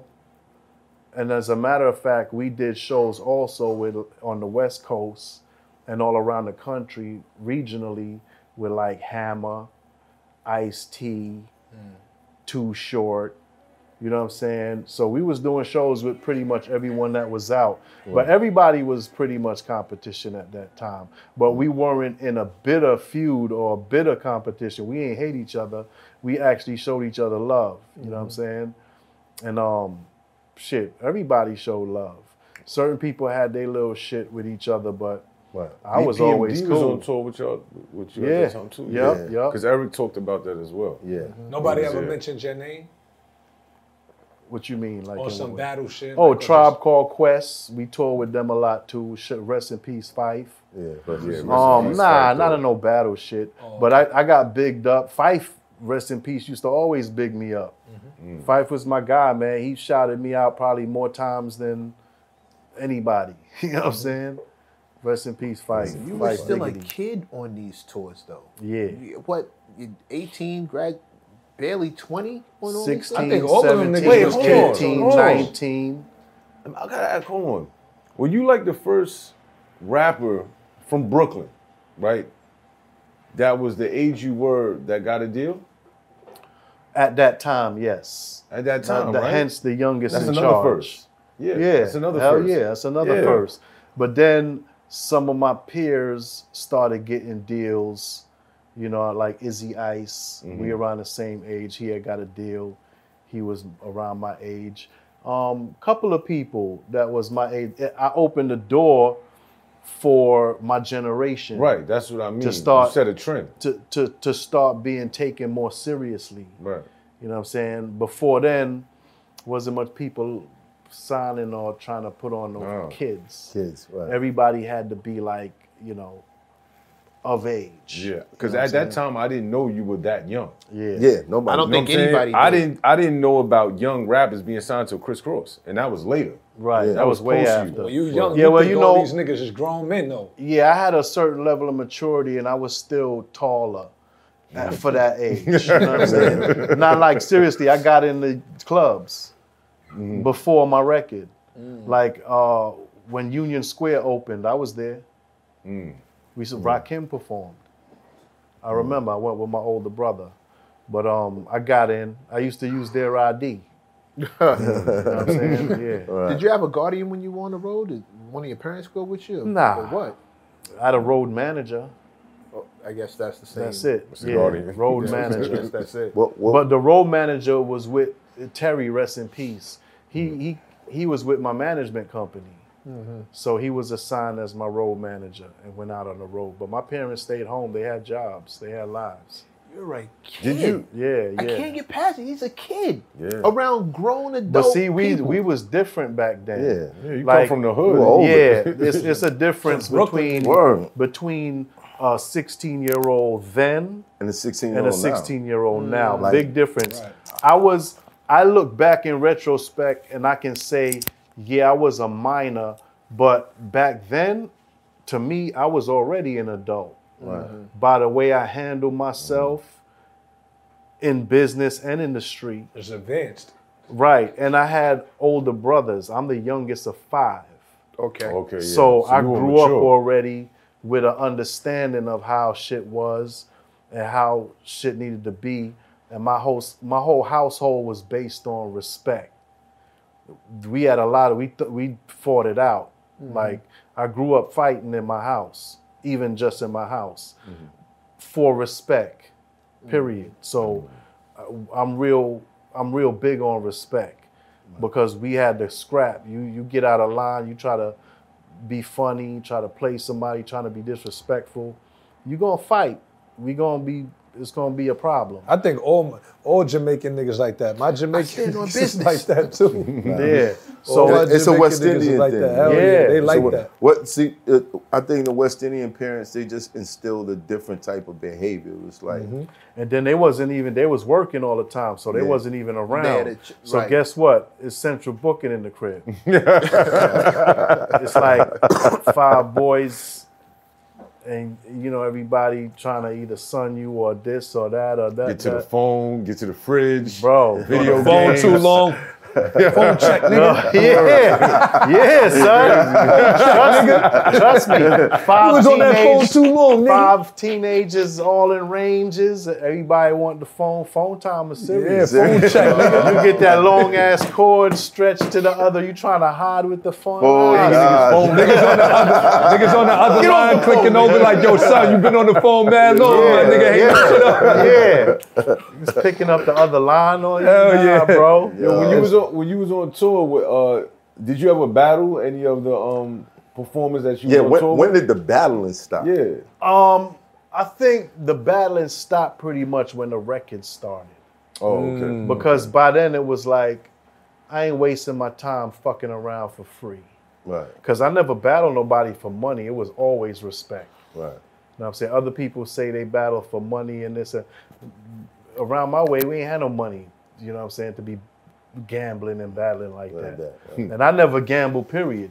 I know people play CeeLo and this and that and the third, but I ain't a gambler. Yeah. Even now, I've been to Vegas, Atlantic City, all that. I don't gamble. I might have played with a little $5, $20, wasting some time for my flight, But not gamble. I don't gamble. Like Yeah. people be compulsive, like gambling hundreds of dollars, thousands of dollars. I can't do that. The most gambling I probably did that was kind of gambling would probably be like when I used to go to DC and like shoot CeeLo like in the hotel with like Don Poole. Oh, that's crazy. Shout out to Don Poole. Yeah. Shout out to Don Poole. Shout outs to Don Poole, man. We used to just for fun, shits and giggles after the show, you know, have a little nod, everybody, you know, gambling in the hotel.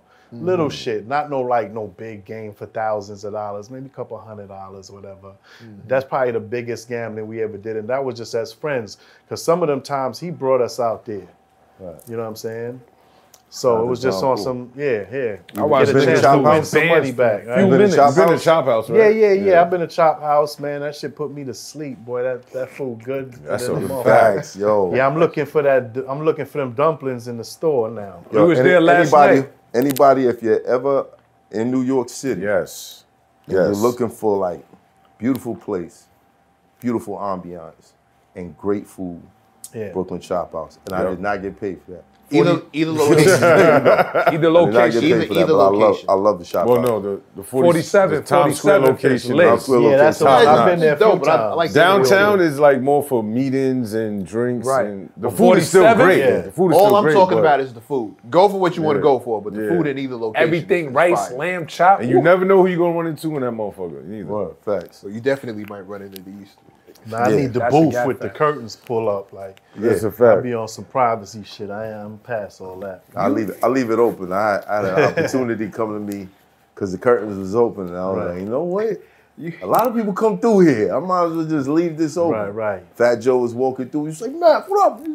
Mary J. Blige, she having a birthday party downstairs. I was like, oh shit. Oh yeah, I'm going there. You know what I'm Yeah, I saying? get So you. I leave that shit Yeah. open. We're Wow. not used to hearing entertainers. I won't say you're antisocial, but you're definitely avoiding a lot of social. Yeah, nah, I'm antisocial at this point. Okay, I'm at this quiet. point right now, like, I mean, I've been there, done that, man. I've been like, I've had my privacy intruded on for 35 years, bro. Like, you know, for me, it ain't so fun all the time. Yeah. You know, I don't want to talk to everybody. Not all the time. If I'm in the mode or I'm in a show or it's time for that, cool. But if I'm going to dinner with my wife, I don't want to see nobody. I don't want to deal with that. If I'm out on vacation, I'm doing shit. I'm on the beach. Like, you know what I'm saying? I don't want to hear that. Right. You know, it's times when I'm cool. And sometimes even when I'm going to work, I go work and I bounce. You know what I'm saying? I don't need to be there for everything. I don't even need to see everybody. I've seen everybody already. I know everybody already. Like, you know what I'm saying? They know how to reach me. They got my math. We want to hook up, hang out, whatever. Holla. You feel like you desensitized to that type of interaction because you came into the game at such a young age? Yes, to some degree. But I always do enjoy seeing my loved ones. Okay. Certain people, I don't mind seeing at all. I don't mind chopping it up. But, you know, for the most part, I don't even fuck with everybody like that. You know what I'm saying? Like, Yeah, I think it's a May 16th thing. yeah, maybe that Yeah, too. this motherfucker's the same way, man. The motherfucker, man. I Maybe be that trying too. to pull him Nah, out but the you know crib what it like, yo, is? come outside. He be like, nah, Chad. A lot of people is just like too extra, man. They too wrapped up into this entertainment shit, man. Like, I'm not with all of that. This is a real world and a real life. Like, I'm not for the showboating. I'm not for the foolery, the buffoonery. I never was. You know what I'm saying? I socialize, I go out, You know, whatever. I shake hands, I take pictures. I never told a fan nah for a picture. I take the picture because that's what I signed up for. Right. I'm in the business. I don't want to be rude, but at the same time, I don't want to be, overwhelmed by just being here, like Word. and having to talk to everybody. Everybody ain't got the greatest hygiene. You feel me? I'm not. Nah, man. I'm talking real facts. shit. Real shit, shit, bro. So And I don't really like to just people all in your face talking a mile a minute, and you don't even want to hear that shit. You don't want to smell that shit. Like, I love people, but I love myself too. I love my peace, my peace of mind, and my privacy, man. Sometimes I want to just sit and chill and watch. I want to see a show too. Right. You know what I'm saying? That's all. When did that switch flip? Years ago. You know what I'm saying? Maybe after 20 years, maybe. But I'm going on 35 now. So, you know what I'm saying? At first, it's all fun. The attention is all great. I'm loving it. I'm feeling it, especially with the ladies and this and that and the third. Oh, special ed, this, that, and the third. But after a while, it's like, you can kind of forecast the stuff. Yeah, You can kind of, it's superficial. like, it's You really, see where it's going already. Right. Why bother playing? Yeah, I anticipate that stuff. So it becomes like Ferris Bueller or some shit. You know what I mean? Wake up every day to the same shit. Now it's really about, how I can help change the landscape, change the narrative. You know what I'm saying? Do something productive for my people as opposed to just portraying a superstar, portraying an entertainer, being ignorant, projecting ignorance and, learned behaviors. You know what I'm saying? Like even the Playboy image. I mean, that shit is like, sometimes you out there abusing yourself, letting random women, it's just crazy. After a while, you have to really come to grips with, what it is, the reality of it. Yeah. It's not all it's cracked up to be. You see like Hugh Hefner, you see this one, you see that one, but then you come to realize what they was really doing and what it's really about. You feel me? And not all of that shit is within my character. You know what I'm saying? I don't even want to be around everybody like that. You know what I'm saying? I'm very particular about who I'm around these days, and for a long time now. But I'm just really coming to a greater realization of my self-worth and how I share that with others, my time, my energy, and even myself. Like, I ain't laying up with nobody now. I'm married, but even before that, it's really a whole different mentality on how I share myself with others and, the women out there, what they after, what they intent is, etc. You know what I'm saying? So you've been through a couple situations that kind of made you go. Oh, I've been through a lot of situations. Even early, I've been through the paternity tests and that type of shit. You feel me? I done been through that shit. Yeah. Like, that shit ain't no joke. You women are tricky. You're a little tricky out there. Huh? Absolutely. I can guarantee they said Ed is not the father. Right. But then I've also been through marriage, divorce. You feel me? So, I've been through a lot of life lessons that kind of gave me perspective when I took things for granted or didn't see it the same way. Well, I want to get to those particular situations that help you develop this wisdom. We're going to take a 5-minute break. Youngest in Charge. It's out. Gold. Even though they didn't count it. That's what every place that you can look it up on, it says it was gold. Good. Right. I just need my I think plaque. it's way more than They that, need to though. give me a motherfucking plaque finally, man. 35 years later, give me my fucking plaque. Damn, you still ain't get a plaque Still today? ain't get a plaque, bro. That's crazy. Whoever watching this, give this man his plaque. Facts. Shit crazy. That's crazy. BMI, ASCAP, whoever you motherfuckers are, give this man his plaque, man. Stop playing. How can I be almost gold the first year and we 35 And years nothing else later? happens. That's what I'm saying. That I means demand you're a recount. multi-platinum at this point. Right. Yeah, I gotta get a recount. Multi-platinum at this I point. demand a recount. Okay. Working on legal. What was the process? Well, the process was by that time I bought some equipment. So I was really into production at that time. You know, I had a little setup in my mom's crib, and one of my brothers and myself was more so into the production at the time, and still, you know, loyal to Howie T, I mean, to this day. So it was really just about me getting a few joints in on the album with him. Mm-hmm. So I did some production, and Howie did the album, like, you know, like usual. That was my chemistry right there, was Howie T. And he basically taught me all of that. He taught me how to produce.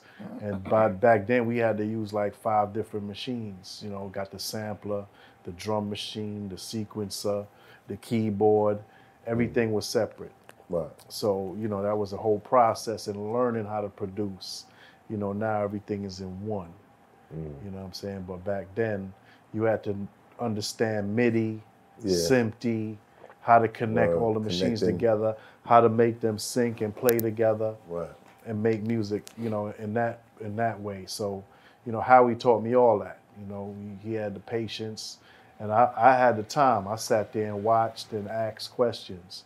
And then by that time, I started buying equipment after the first album. After my first check, I reinvested into my career, into my business. What did that first check look like?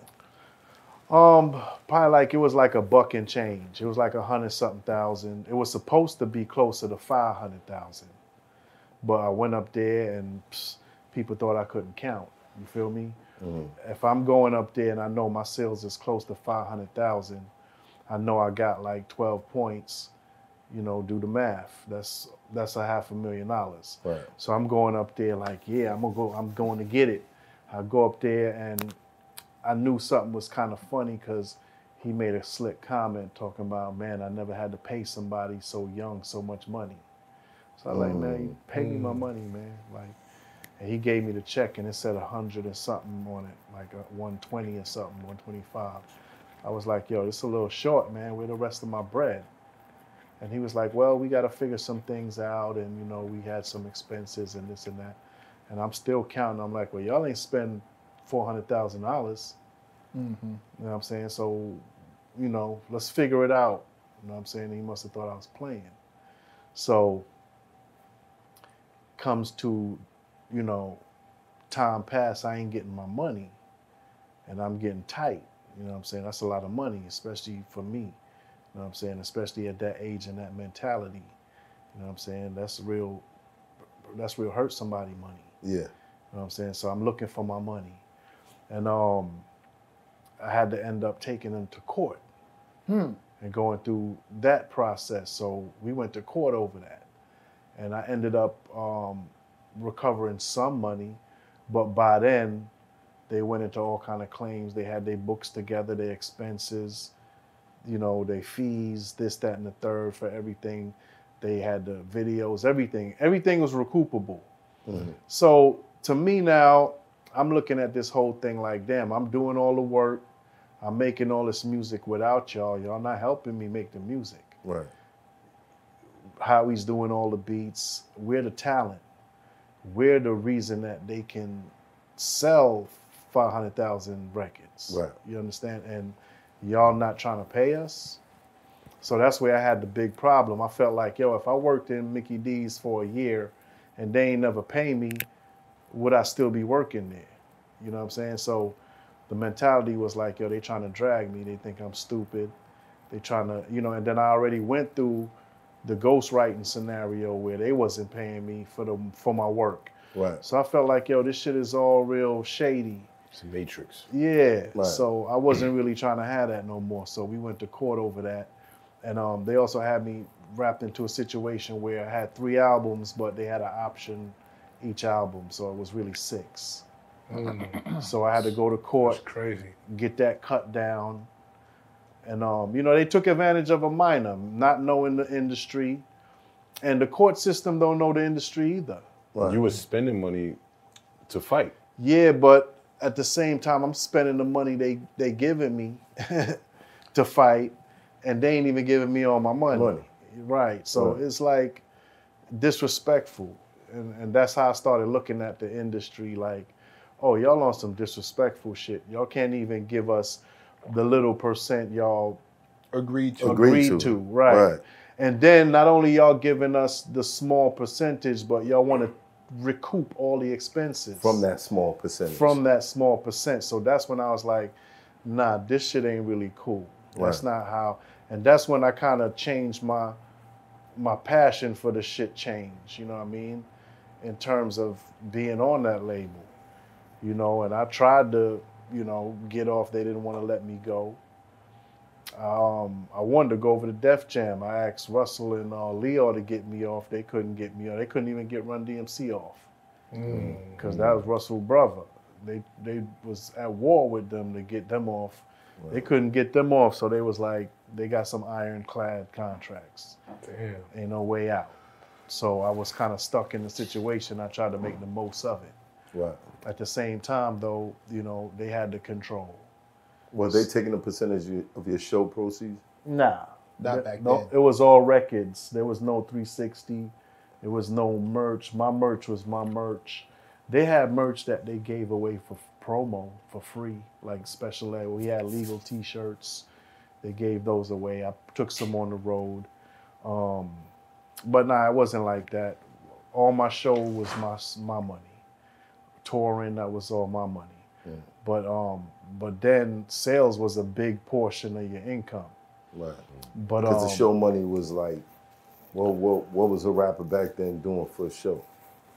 Shit. Shows was all right, you know what I'm saying? But see, I had a big crew too. I had like 3 dancers, my hype man, my DJ, my road manager. At first, we started taking security too. Mm-hmm. So I had probably like 7, 8 people on the road sometime. So yeah, it was challenging. You got to pay all of them. Yeah, got to pay everybody. So trying to make sense of that. So, you know, it was all right, but, you know, after that kind of cut down, it made a little more sense. I was putting a little more money in my pocket. Then at one point when we went back to court, I felt like the management needed to go because they didn't look out for my best interests. Right. Y'all put me in this deal. Y'all put me in this situation. So when I kind of got at the label, I kind of got at the management same time. Like, look, so I dissolved that agreement. So that, you know, since then I've never really signed back with a management. At all? At all, period. So I've been really managing my own shit for like forever. For the last at least 30 years, almost 30, you know. And it worked. You know, I saved the 20%. You know, sometimes I probably could have because I'm less on top of everybody type. Like, I'm not in every party, every scene, every place. Social. I'm not, right. Yeah. I'm not the social butterfly all the time. So, right. So you're missing out on opportunities that somebody who is social would have been able to get a hold of. Yeah, a management. But see, you have to get a management that you can not just trust, but that has done something, that could do more than I can do for me. Mm-hmm. You know what I'm saying? I don't want to go into a situation where they're learning curves and they learning the business. Right. Like, I already know the business. Get me somebody that's there. And I never really came across nobody that's there. But what I do is I always compensate people for any opportunities that they bring. So, you know, I've given a lot of people chances to, you know, represent me in situations. Like, almost like an open contract. Right. You know what I'm saying? So in that way, I gotten a lot of opportunities and things that, you know, I might not have got on my own. But, you know, I pretty much navigated this industry on my own for a long time. And then I started booking other artists, like a booking agent. Mm-hmm. I started doing that and getting other people work, getting them opportunities and shows and, you know, eating that way too. So almost like management, but not quite having to manage. Because to me, I don't even really want to manage nobody because I got to be responsible for their livelihood, their careers, their income. Mm-hmm. And I'm concerned about my livelihood, my income, and, you know, my shows and stuff. So, you know, I just keep it at booking. So this way, if I have an opportunity for you, I got some income for you, cool. But I don't want to be responsible for your life and your, you know, kids and your family and all that. You feel me? So, you know, I've been doing that. That's been working out. Now I'm doing a lot of curating, a lot of shows, putting together packages. We getting ready to put together some real big concerts this year too, as well. You know what I'm saying? It's been working out. You know, I like doing that because then I get to still participate in the industry that I love, but I ain't really got to deal with all the headaches. Right. It's headaches on a different level, but that ain't no headache for me. You know what I'm saying? I got people around that can handle shit. It's kind of like managerial, but, you know, less stress. You know what I'm saying? So I just do that. And, you know, my artists, they love it. They love when I bring them opportunity. They always check for me. Yo, hey, what you got? You got some, you know what I mean? And that's about it, man. Like, I stay on that kind of plane right now. Now, aside from you basically creating the look of the Fresh Prince on a legal cover. Well, see, the Profile did The that. first. Yeah, but that wasn't my choice. Okay. Profile Records did that, and I actually didn't like it. I didn't want it. That wasn't my style at all. And actually, that was the first and last time that I allowed them to have a stylist there for me. Right. I got there, they had a rack full of clothes. I could deal with that because I could pick out what I like. But they had a stylist actually picking shit out for me. Right. And they even had makeup and all that shit. And I was like, nah, they had a guy fucking shave off my little baby mustache. I was like, yo, what the fuck? You know what I'm saying? I was like, yo, that was disrespectful. but you know, I'm chilling, and by the time I look, I'm like, oh shit, bro, you cut my shit off. Anyway, they put me in this gear and get up, and you know, I'm trying to have fun. I'm doing a little photo shoot, this, whatever, but then when it come time to pick out the album cover, I didn't approve of that. I told them, yo, I don't want that picture. That shit look fucking silly. Why you know? And they was like, well, that's what they'd like and this and that. I was like, well, I don't. How about that? I don't want it. Right. Change the shit. I picked out some other pictures, and they ended up using it against my will. And I was heated about that. And this was already when we was at odds about the bread. Right. So now it's about how y'all trying to paint my image. Right. So now, was all that the reason why it took so long for your third album to come out? Oh, absolutely. Absolutely. It was a lot of bad energy. And plus, we had to go through court. We had to go to court. I sued them twice. We've been to court twice. And at each time, did you recover money that they owed you? The first time, yes. And the second time was more so finalizing our status, you know what I'm saying? Finalizing things like, okay, this is the relationship will end here. This is what you are to receive, et cetera, et cetera. Right. But through all of this, though, they still have administration of the publishing. So even though I still have half of my publishing, they're the ones out there doing all the licensing and signing off and collecting all the monies. But the check still comes to you. No, the check goes to them. They're doing the admin. Right. So it's like they get the money and then they're supposed to pay me. But I still have to like reach out for my shit. Like, yo. It's not automatic. Right, it's They're not just automatic. sending it over to you. Right. So I'm just dealing with that. And nowadays it's different because everything is like smart contracts. Everything is like digital, you know, letters of direction, you know, everybody gets paid directly. Back then it wasn't. They're not really cutting checks like that now. Nah, and they had royalty periods for like 6 to 9 months. So you had, you 6 to 9 months you had to wait Between pay. between pay. Yeah. Wow. So, you know, a lot was different. And that shit is like I said, would you work at McDonald's for 6 months before you get your check? You feel me? Because at that point, that's what it felt like. Like, nigga, I'm working fast food over this bitch. Like, where my bread at? Right. And it just gets you to looking at things different. So when you see the glamour, you see TV, you see this one and that one, you know what I'm saying? It ain't all it's cracked up to be. You know, a lot of times it's a fight to make sure you're getting what you deserve. So essentially you only get half your publishing from the label, right? And all the licensing and stuff they do where your record is out on Target commercials or Old Navy commercials, movies, whatever one the time case my may shit be. was in the GTA. Is that a game? The game? The Grand Theft Auto. Yeah, it was. My shit was in there too. Yeah, that's a fact. I remember Yeah, that. so they doing all these deals and And you have to reach out to them to make sure you get your bread. correct. So now with the 35th year, It was in no, which GTA was that? I think it was the one 6. with homeboy from Grove Street. Is that the one? I remember what year though, because everybody was calling me, telling me. You know, every The time. San Andreas. Yeah, that San was Andreas. like 2010, 2009. I remember changing the Every station. time my to shit hear is that. somewhere, my people tell me. They hear Right. my shit, my people tell me.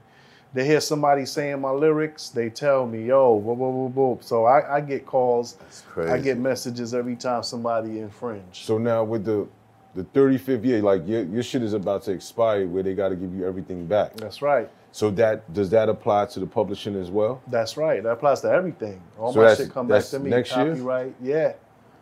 That's right now. I'm in the period right now. We're in discussions of the reversion right now. I'm Okay, at that gotcha. time, you know. Good for you. Yeah, No, but it's this is extraordinary. Yes, It's good. It's great, but this is a lesson though. Oh yeah. This is a lesson to all of these artists. Absolutely. That's out here. Listen, What's the lesson? Chant, every do you every mean? episode is a lesson to all Yeah. artists. Yeah, I mean it is, but I mean what we're speaking about at this point in time, Right. like Special Ed is here, a legend, who's speaking about the ills of the game Look, there's and so shit many. that took place. I remember Q-Tip sat there. Same deal. Who? How many others? All of them. Dress. We haven't had an artist. Dress, in here. Black Dress, Sheep. Dress, and shout out to Dress, but I heard that they shut down that lawsuit. Did they? BUMG. Wow. Word? Yeah. Yes. So that's a tragedy. Drez, reach out. That's a Reach out. tragedy. Give us That's the crazy. details. Reach out. Because you hear this man's music all over the place, but you know what I mean? See, this is the problem now. You have these major labels and they still exist. But what they've done now is that they run all the streaming platforms. Right. Right. So instead of record sales now, they collect all their royalties from the streams and then they pay you a fraction of a penny. Yeah. So they're making millions of dollars a day. I'm talking about they making millions of dollars per day, but they only paying out fractions of a penny. That's to why the he won't artist. put it nothing on Yeah, DSPs. that's why I He don't won't have put none of any. his music Just up in there. case you didn't know, if you was looking for it, none of my new stuff is on the DSP. Just go on YouTube and That's still a snatch bad it. Yeah. Still a bad You want that idea. album? Contact me. Well, it's worse actually. This is my point. My point is they taking y'all into a new age of slavery that y'all feeling the technology side of it, but the economic side, y'all Doesn't ain't make really. sense. Yeah. It's making no fucking sense. It's going backwards. Yeah. You getting less. You might as well put out CDs again. Right. You might as well and put that's- out records. And that's We talk something I about that feel all the like. time. Why did that stop? Technology, the plan. They knew what they was doing. They seen it happen with the MP3, The LimeWire and all with that all stuff. of that shit. Pirating. Right. And they Pirating. said, okay, well, how can we control this? We can own the fucking platforms. Streaming, publishing. See, it's being broadcasted, so there is a residual. There are rights, publishers' rights, royalties, and writers' rights. Like there's money to be had. Anything that's broadcasted, just like any video, TV. That's why when people put all this stuff up on social media, that's content. That is a digital asset. It has value. It has video, it has audio. All those things require compensation for them to be broadcasted. However, when we use some of these platforms, we click our rights away. Giving it I away accept. for free. Right, you click, I Terms and accept, I accept. agreements. Now you have no control over the monetization of it, and they do. So that's what we're not really seeing or didn't get to a full understanding. And now the whole world is literally giving away all their rights to their digital assets, to these platforms. This is the question I always have, right? Let's say for you, for instance, right? You got over 930-some thousand subs, right? And What's stopping a person from creating their own private streaming link to their own website where they have their own music, their own content? Technology and How? When you can create your own, you can create your own well, website. well, that's what they literally. have to do now. They have to be able to integrate the technology into monetizing it themselves, and that costs money. Right. And then to tie the advertisers in. And you know, I've been talking to some developers, some powerful black leaders in technology, and trying to see how we can kind of balance the scales right now, because right now everything is owned by the majors. All those platforms, all the streaming is controlled. So how do we get into that game? How do we get to participate in the lion's share? So these are the things I'm looking into. That's why I don't even put out music no more. I don't participate. I'm gonna go from bad to worse. Right. Bro, I wasn't with the bullshit before. Right. So I'm definitely not gonna be with the bullshit right now just to get likes and clicks, and you know, I'm not with that shit. So But didn't Kanye? I don't know if y'all y'all should STEM remember this. player. Kanye the STEM put out player a was supposed to STEM be player, the answer to that. right? Well, and see- put out his own music, and it was like sold out very quickly. Yeah, but you have to be.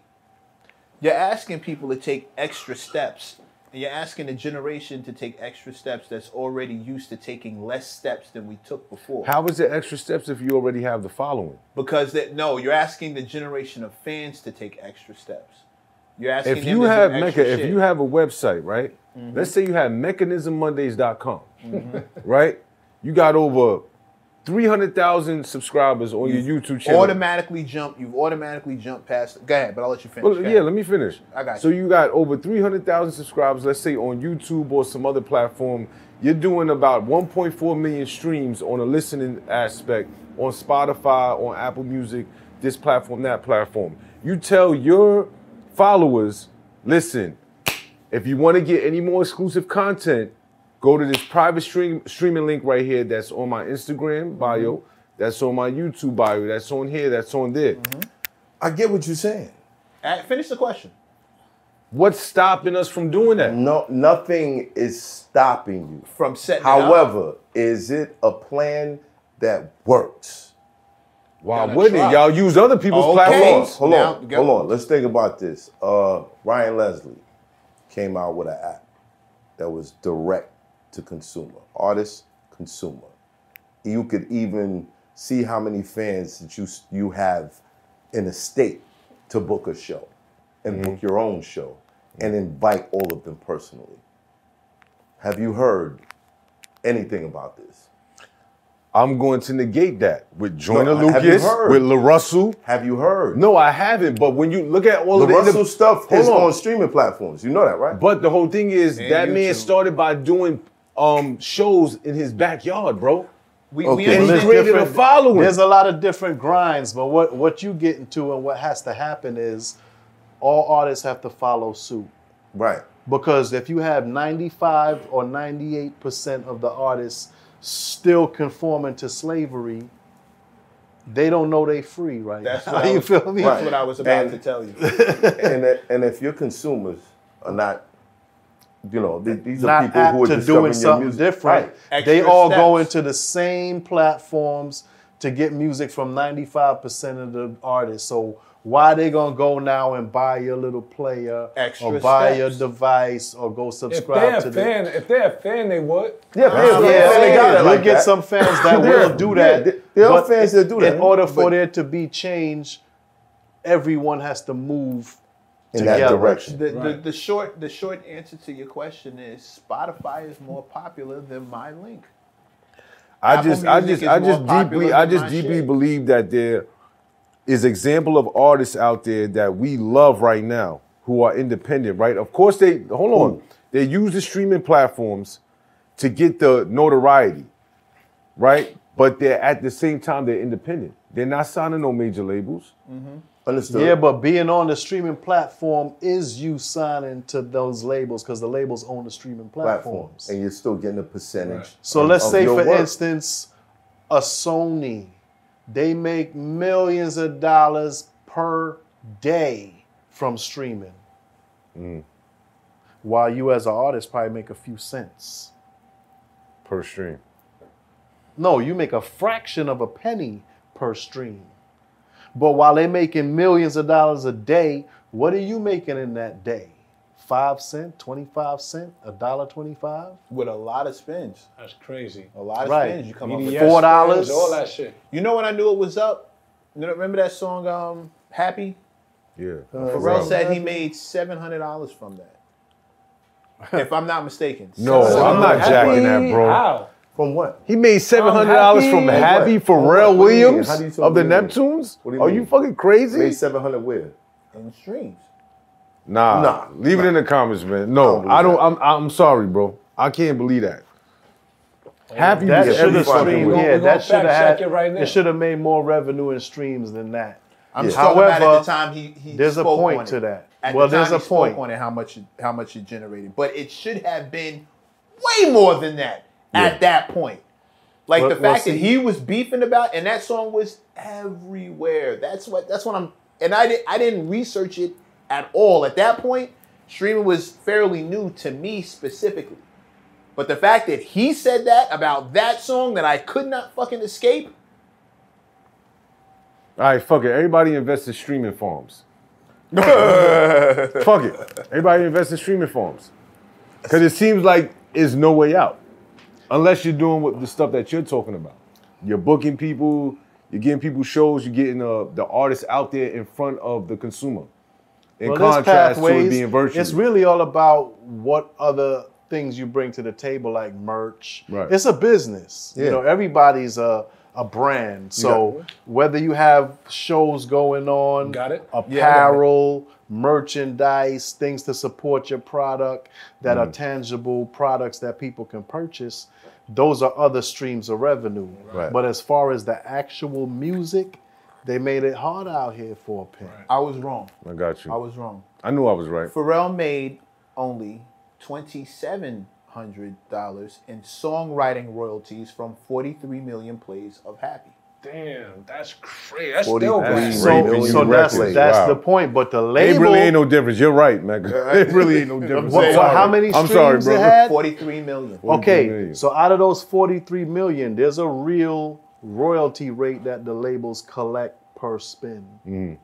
But you ain't getting none of that. You don't even know how You're much getting pennies to the is. dollar. Right. You're getting Right. You don't pennies. even know the total sum. Yeah, you don't even know. That's Right. fucked Because up. not it out varies there. from day to day.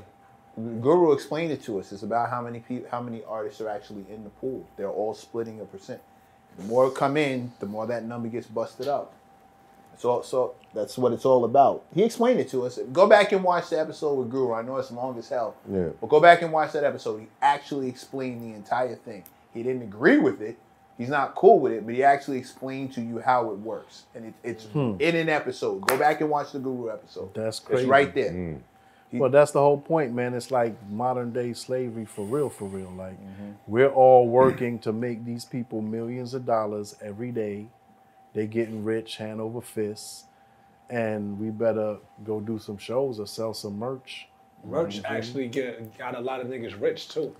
Well, it got you Merchandise. something, but it doesn't get you what they get. Like Yeah. you can't keep up. They built the game. They're not supposed to build it to benefit anybody else but them. That's what my- I keep trying to explain to people. That's my question now. Like they have a lot of new artists, right? And they all acting super rich. Where they getting this bread from? You understand? They got the money like this, the money like this. Where y'all getting all this bread from that y'all disposable cash like that? That's not from streaming.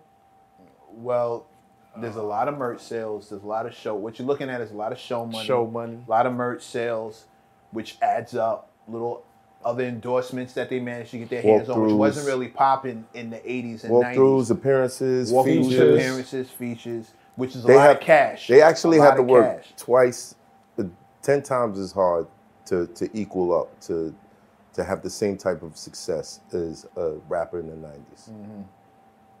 There you go. Moving a They lot working more stuff. harder instead of smarter. But then, well, I mean, and now let's not forget that there are other avenues open to them to getting to the bread. You got turned down for an endorsement deal, but Travis Scott has McDonald's. He's got his own sandwich. Right. He had a show on Fortnite. Yeah. Then there's that.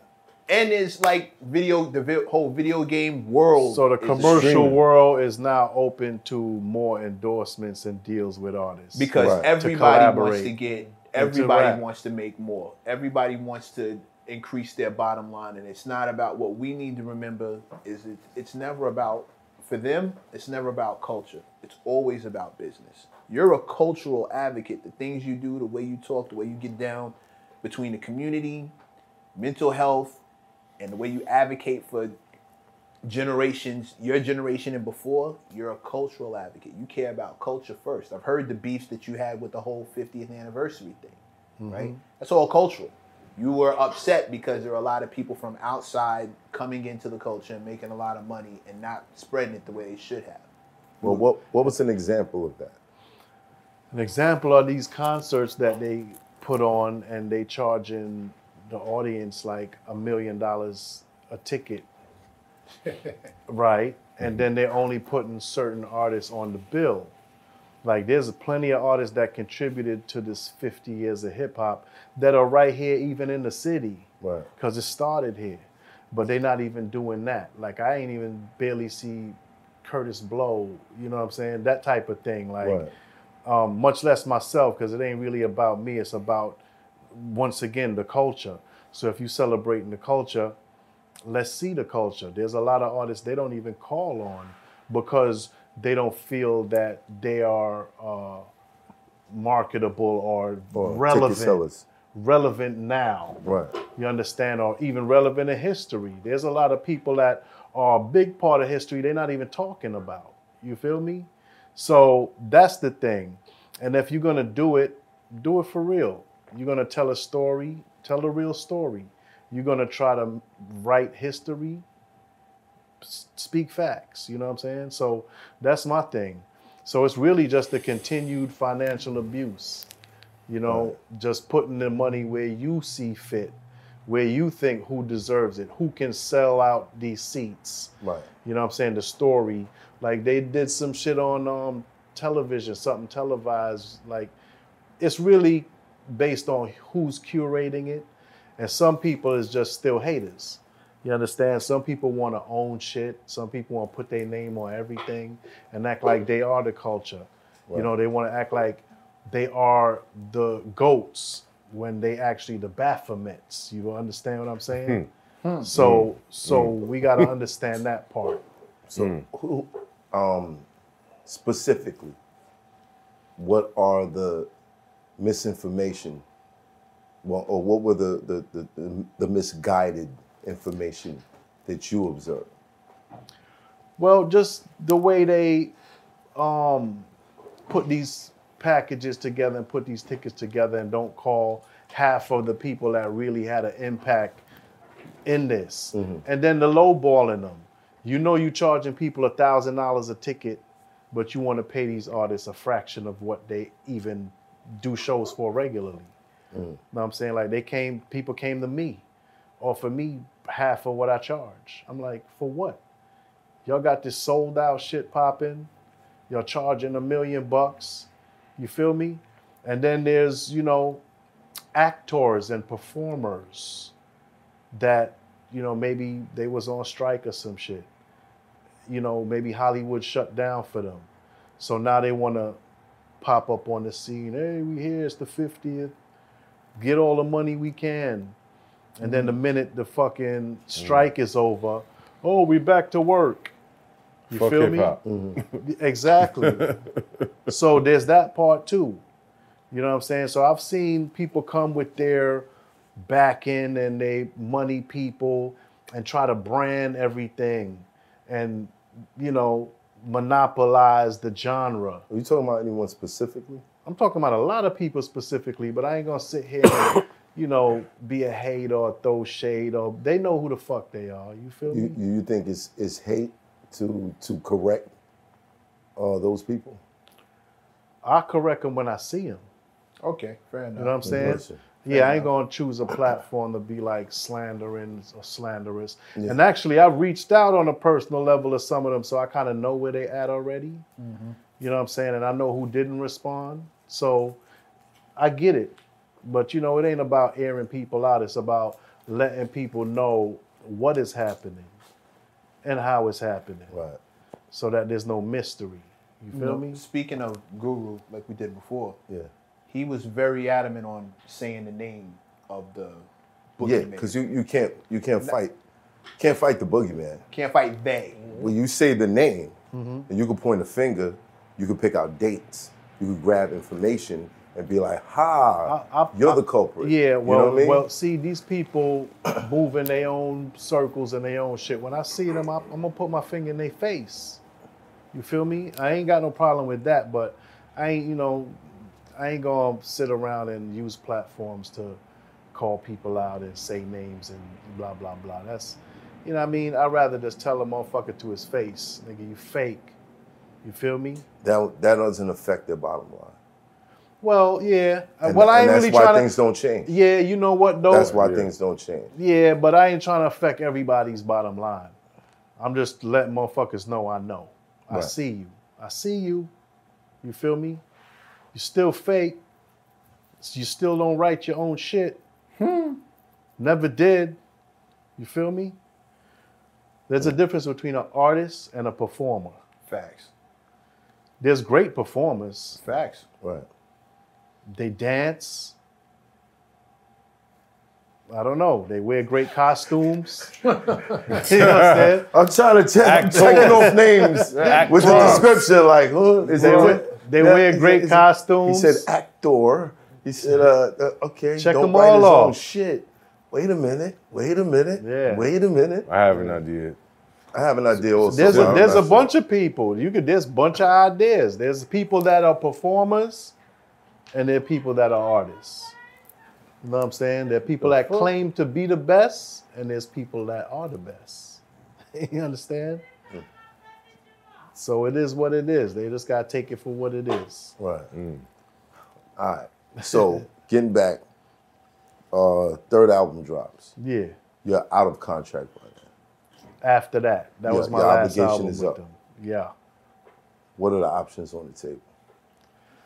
Well, really, it was supposed to be, what it ended up in court was they were supposed to get another album after that, 4. So instead of 6, they cut it down to 4.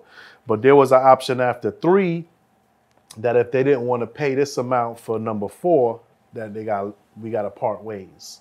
So I had to go through that process and wait to see if they was going to stick around or part ways. And then we all agreed amicably to part ways. So we parted ways. Mm-hmm. And the thing for me was, shit, I'm free of this bullshit. So I took my freedom and my time and my life back. You know what I'm saying?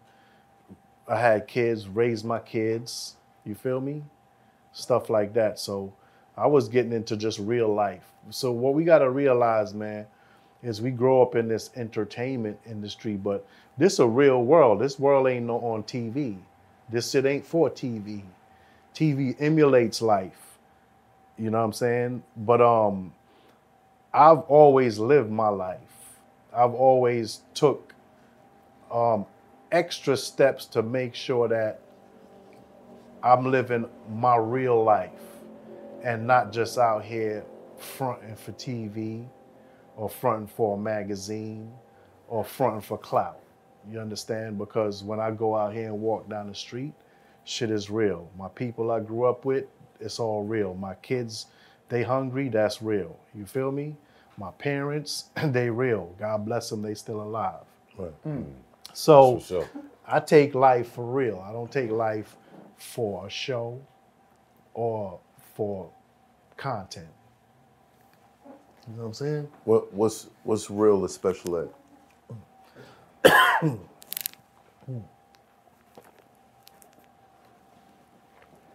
What's real is being. Hold on.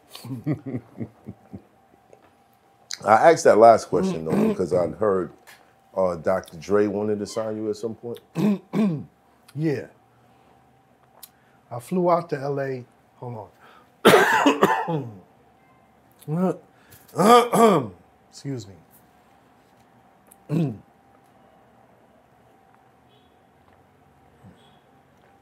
Yeah, I flew out to LA and I stayed about 3 months out there. And I was waiting to get the deal done. With Dre. Yeah. He had just started Aftermath. And he was going through his, I guess, trials and tribulations of getting that up and running.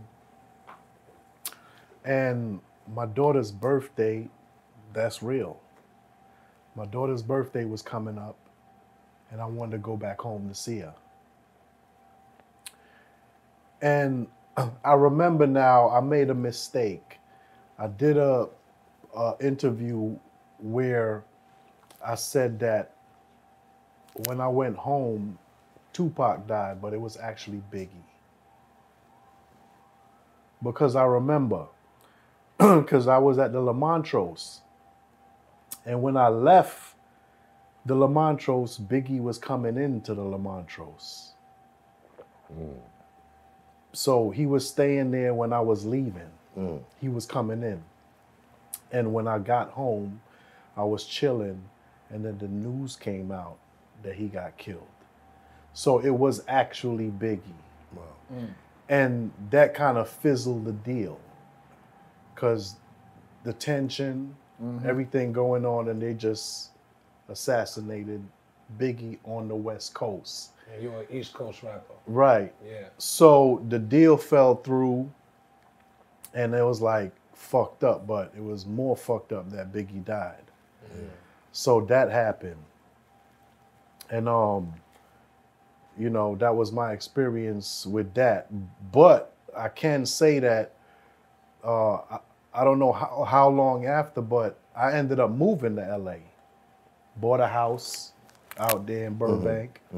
And I was living in LA for like 3 years. You like it out there? Yeah, it was nice, but it was different. Right. It was different in terms of I didn't have family. I had, you know, people that I associated with, but family is important. Did you even still want to rap at that point? Like I hear a lot of, I'm done with it. I'm like enough. I don't even listen to it anymore. Right. Like, at that point of the Dr. Dre deal, did you still want to rap, or was it when the deal fizzled? It was like, all right, I'm good. Well, I think by that time, the industry shifted, the temperature shifted.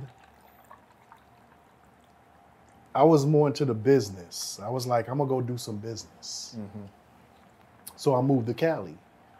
Oh, and that's what spurred. Okay, that's yeah. what sparked the move. Yeah, that's what sparked the move. And I did some stuff. I did some TV, a little bit of film, and but I'm not an actor. You see, I never was really an actor. I took some roles because they were presented to me. But I wasn't really with the theory of going in a room to read the same part against 30 other dudes, fighting for a part. If something was for me, I take it and do it. Right. I can knock it out, but I didn't feel like competing in that arena. In that space. Yeah, because I felt like I'm already good at what I do. I've already established myself as a successful artist. So I'm not going to start over and try to be a struggling actor. You feel me? Fair enough. And then I'm not doing no funny style shit out there in Hollywood either. You know what I'm saying? So I was like, I'm cool on that. And I think I just wanted to be closer to family. I was having another child, which is my third, my youngest. And we didn't have any help.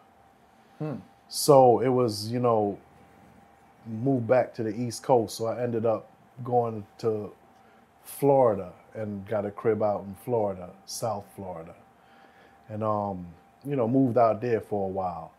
But, you know, overall, it was a cool experience. I got to at least experience living on the West Coast and seeing for myself who was with you, who was, you know, it opened my eyes to some reality. And that part of reality was like, it ain't a lot of people out there just willing to help you. Because you got to think now, there's a lot of artists that started doing successful shit. And I mean, doing movies. Cube was doing movies. Latifah's doing movies. And I'm talking about producing movies. You know what I'm saying? Having production companies. And they wasn't just, you know, putting you on. Like, has there been any rappers in the Ice Cube movie? Yeah. Who? Sticky Fingers was in Friday. Okay, well, that's Couple cool. niggas that was in, rappers that was in the movies. All right, well, see, I didn't really see too many people being put on in movies with other artists. Like, I didn't see any rappers in any Will Smith movies. Latifah put some people on. I seen some rappers in her stuff. Right. You understand? But even then, we was great friends. I was out there and, you know, really ain't getting no opportunities to do nothing. I'm like, well, these is all my peoples. What's up? You know what I'm saying? So at that point, I felt like, you know what? I ain't chasing that shit anyway. Let me go ahead and go do me. Right. You know what I'm saying? So that was the end of me doing the whole Hollywood thing. You know what I'm saying? And I moved back to the East Coast, moved back to South Florida, Fort Lauderdale, Miami area. Got a crib out there in Coral Springs. Nice little area. You know what I'm saying? Just doing my thing. Right. So Laying on the grass. Yeah, just basically, yeah, living my reality, not chasing a fantasy, not chasing other people. You understand? I'm not gonna be running behind nobody, you know, trying to get a break. You know what I'm saying? So I just do me. You know, I just followed my path, my destiny. You know what I'm saying? And that's how that turned out. But yeah, I lived out there for a while. Even after the deal fell through with Dre, just because I liked it out there. I was like, all right, even in lieu of them killing Pot, killing Big, I still gave it a chance. You know what I'm saying? I moved my whole family out there. Like I said, and bought a house. Right. And, you know, it was all right for a while, but after, you know, my family grew, it was like, well, we gonna need some other family, some, not just being. Support. Yeah, family support. That was real. That's real. Right. Having family support to help with the kids, take some pressure off sometime. Even just for them to have family. Right. Be around family. Cousins and stuff yeah, like that. cousins, aunts, uncles, whatever. You know what I'm saying? Grandmothers, grandparents, you know what I'm saying? At some point, things became different. I remember back in the days, you'd have like a cousin in this building, an aunt down the block. Like everybody stayed close, and at some point, it just became this person over here doing anything, this person over here doing anything. You talk to them maybe twice a year. Well, that was the thing that was missing when we moved to the West Coast, because I didn't have a single relative. Actually, I had an aunt and uncle that lived in San Diego. So I drove out there to see them, but, you know, that was like few and far between. Right. So I felt like my children needed more family around in their lives, and we needed more family support as a family. Right. So we just ended up going back to the East Coast. But, you know, since then I've been back and forth, you know, for work regularly, yearly, annually. I just actually came back from LA like the whole month of October, pretty much. You know what I'm saying? I was out there probably about the whole month. You know what I'm saying?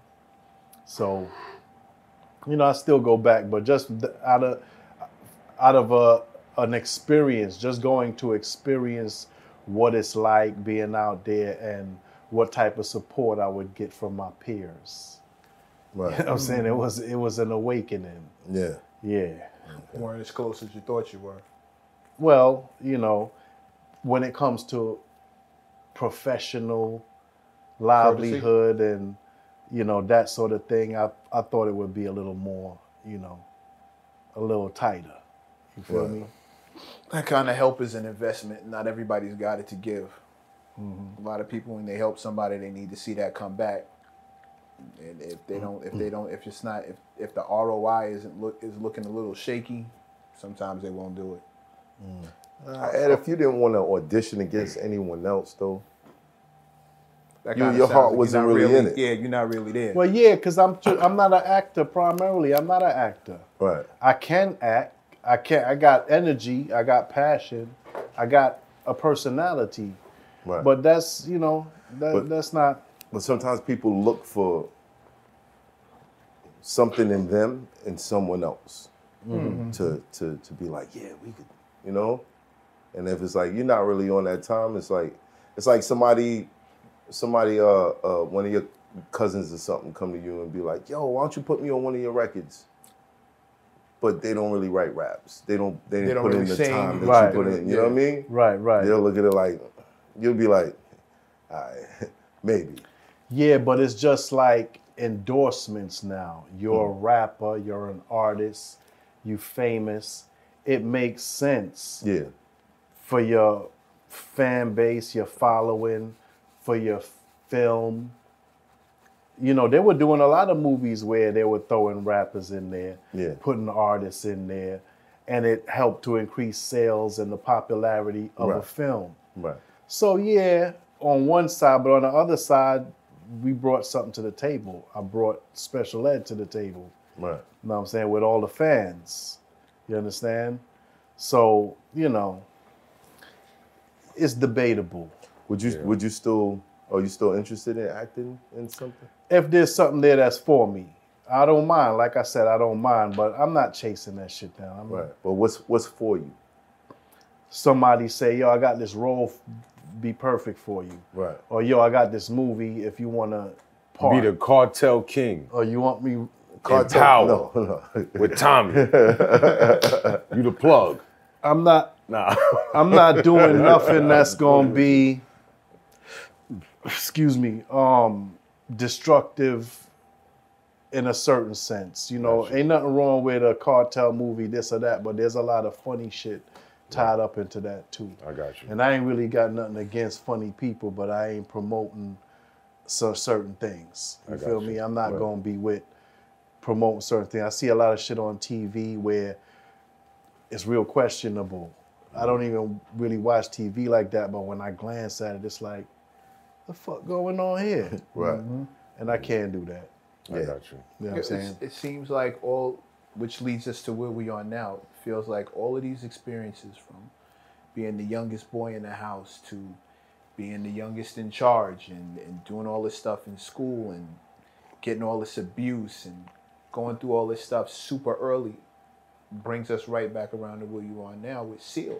Right. And you advocating for children, advocating for the community to help them avoid the things that you witnessed and went through firsthand. Exactly. And that's really the main point in why I started SEAL, which is Special Ed, Arts and Literacy. Mm-hmm. So the main point was because I wanted to help the younger generation, for one, to understand the meaning of real life and not follow fiction. You understand? And then a lot of them are born into this newer age where all they see is reckless behavior surrounding our culture. And that's not what our culture was founded on. It was founded on, love, unity. You know Peace, what I'm saying? love, unity, having fun. Yeah, Right. peace, love, unity, and having fun. So they need to understand that. If they don't know that, they're going to think This is the way. This is the life for me. You know what I'm saying? And it's not. So that's why I try to go and reprogram them to understand what this is about and look for that in it and learn to discern between the ratchet shit and the positivity. Right. And just try to put back some positivity in their minds, because they're looking at everything like drama, like clout chasing, like violence. And that's what I do with SEAL. And then telling them my story because a lot of their school age. I started at school age. So I showed them how you can make the right decisions and still be successful. You can go out here and choose to do the right thing and still be successful. You don't have to, do crime. You don't have to sell drugs. You don't have to be this way or that way to appease anybody. You can be yourself, and you can be morally upstanding and still be successful. That seems like an uphill battle, though. Shout out to D1. D1 just got finished actually pointing out how it can be better and how things. And yeah, but it's your approach. You gotta understand, like, okay,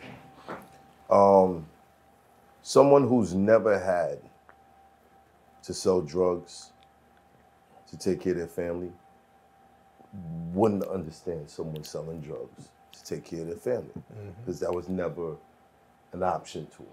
You dig what I'm saying? Well, I come from a generation where I perfectly understand all of it. Right. Totally. Like, without a shadow of a doubt.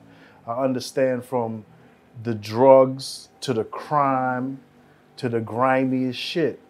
I'm from that place. Right. On the Ave.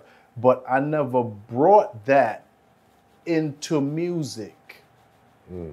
I was, like I said, I done went through shit before my first record. I had a record. I had a record before a record. Right. I never said nothing about it. I never mentioned it in my career. I never mentioned it on wax. I never talked about it as an artist. Right. Because I don't have to perpetuate or push that out to the public. But was that the state of the industry that you were in at the time? No, they had artists that chose to. They had artists that chose to talk about the grimy shit. Right. Artists that wanted to appear hardcore. Right. When they was not. You understand? They just had a persona.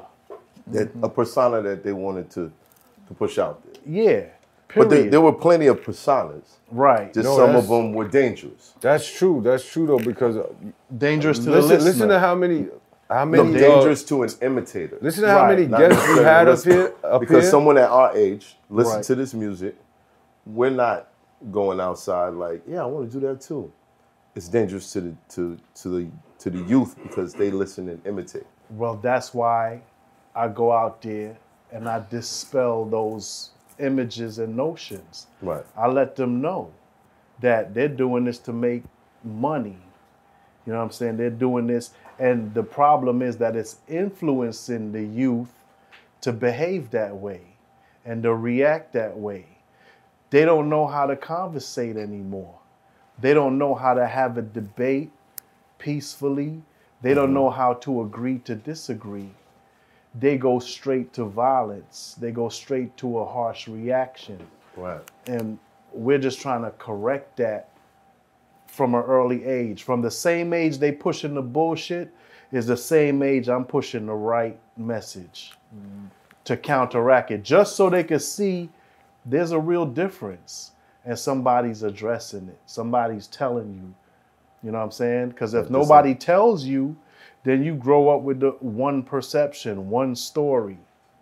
Right. You know what I'm saying? So I'm going out there as someone that has experienced it on both sides. I've experienced the real harsh realities of life, but I've never brought that into music.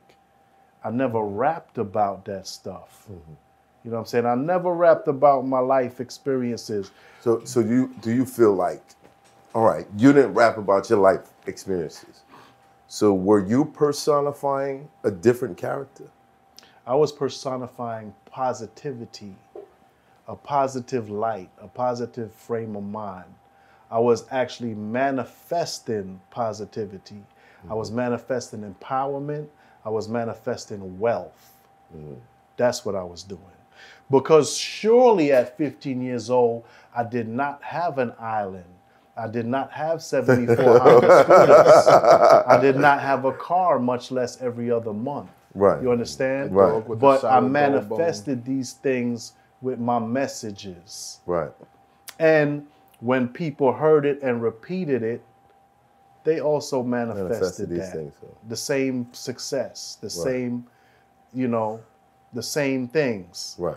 So that was the point and the purpose. But you have to also understand now, that was a time and an age of Public Enemy, Queen Latifah, who you calling a bitch? Now I'm a bad bitch. You understand? Right.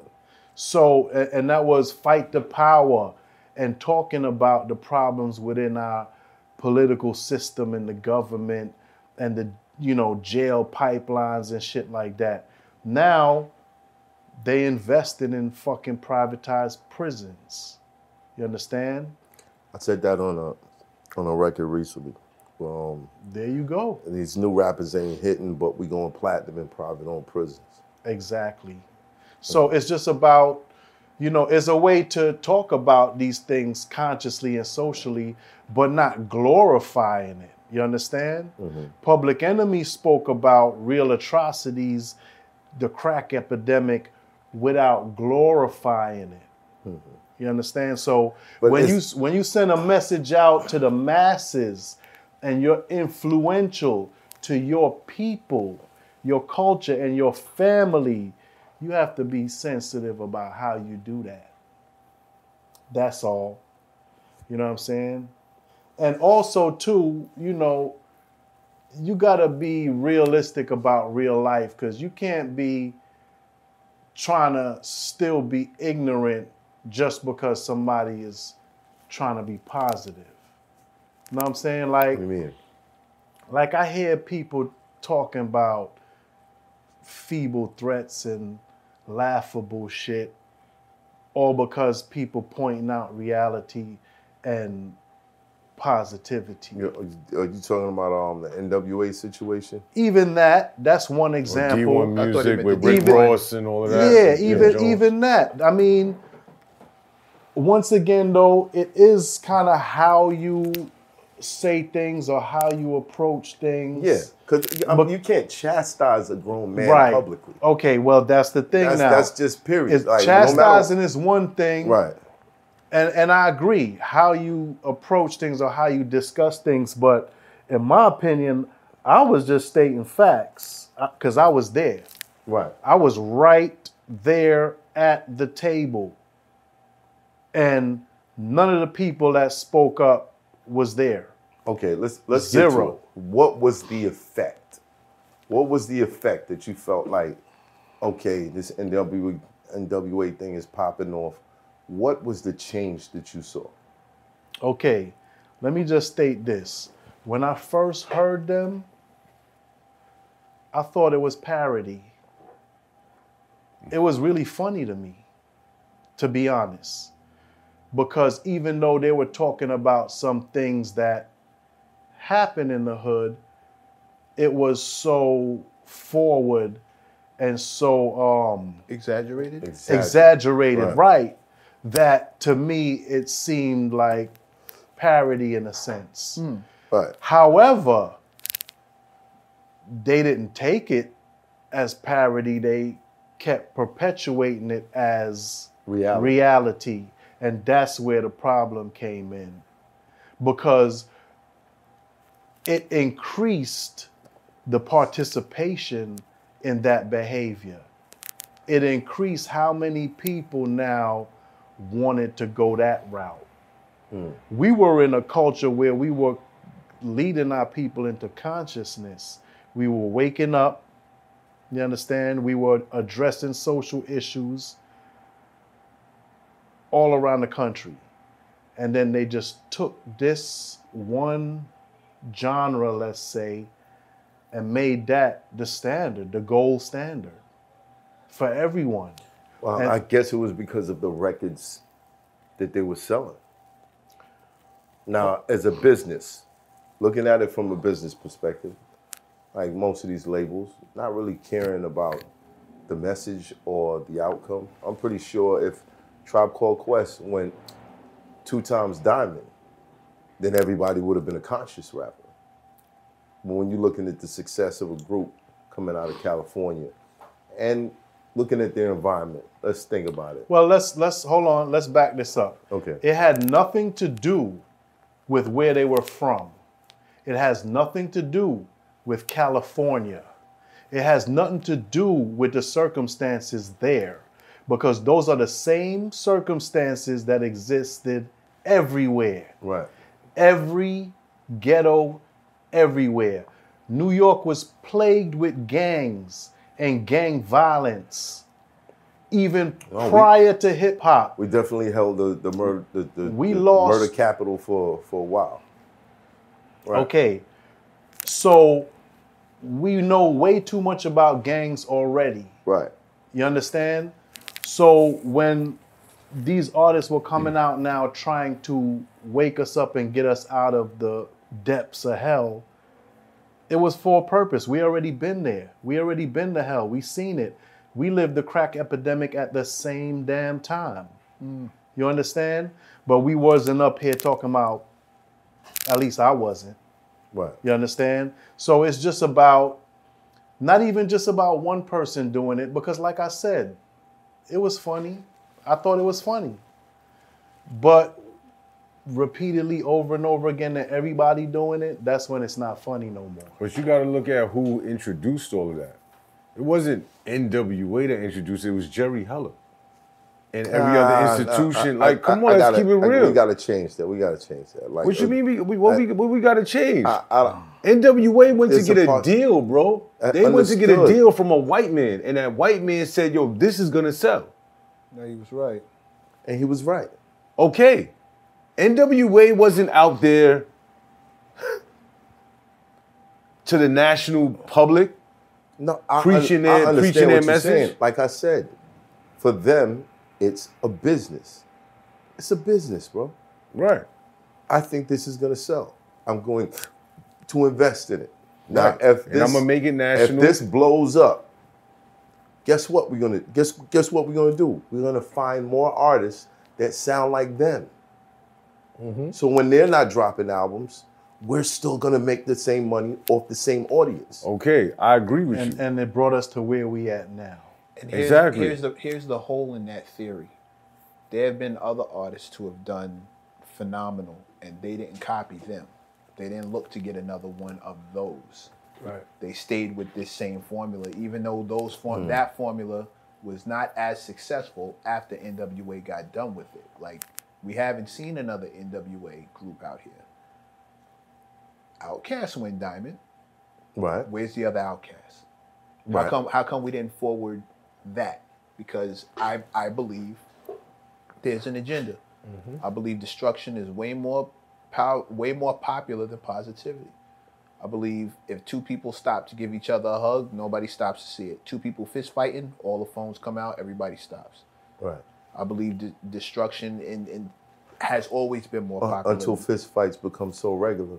That But now who's, people mo- stop but and who's the see her. institutions? Now you gotta But who's the institutions responsible for marketing this Oh and no! perpetuating it to everyone? But understand again, bro. You're talking about people who live in the suburbs, parent their children, so they don't become like that.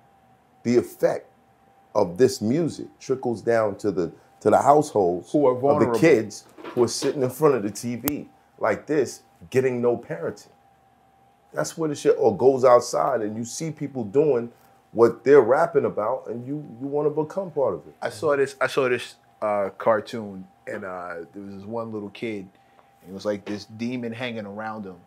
There's 2 of them having a conversation. One of them was like, "You're not gonna go get this kid right there? He's like all by himself." And he was like, his parents have given him way too high self-esteem for me to, like, he's a waste of time. This one over here, though, his parents don't give a fuck about him. It's up. And I was like, so art just imitated life, because that's exactly how it is. The kid who he's describing in the suburbs is sitting there with 2 parents who are really getting it in. It is parody. It sounds like parody. NWA sounds funny. It's like, oh, look at this. This shit is hilarious. Oh shit. There's no way. Even if it's real, it's still funny. Like there's no way this is real. I'm never gonna do this. I totally shit. get where y'all brothers is coming from. All I'm saying is that we're not the ones that's responsible for projecting that. No, we're the ones who are responsible. And we're not the ones that's creating making money off of that neither. This is the other thing, though. If it were actual gang members that have lived some sort of that lifestyle that were rapping that way, I might have understood where they was coming from. But these were all nice guys, not gang members. They were not living that life. Some was college educated. You understand? So again, it doesn't negate the choices that people take. And we're right back to intentions. Suge Knight was college educated. And he was in college. He was still Suge Knight. Football, all that. Right, but he was actually participating in some of that lifestyle at some point. At some point. Right, he got there. Now, was it before or after college? You got to wonder that. Okay, now let's forget about the education part. Was it before or after the entertainment industry? Because what I'm saying is, before the entertainment industry, they wasn't doing none. They still were not doing none of that. You understand? They may have people around them, but they wasn't. They wasn't. Right. I mean, I know they wasn't. And respect to them all, but they was imitating something. And that's the point. The point is, y'all imitating something here. You know what I'm saying? Like you have to, I'm saying I could have been talking about some stuff. I could have been rapping about some stuff. You're from Flatbush. You went to E-Hall. Definitely. Absolutely. You definitely could. How many guests we had up here that made music that totally negates the lifestyle that they seen in the environment? Mr. Cheeks, all kind of people. But again, talk about that in their music. It is, and to make I agree with you. It is an agenda, because if you look at the big three,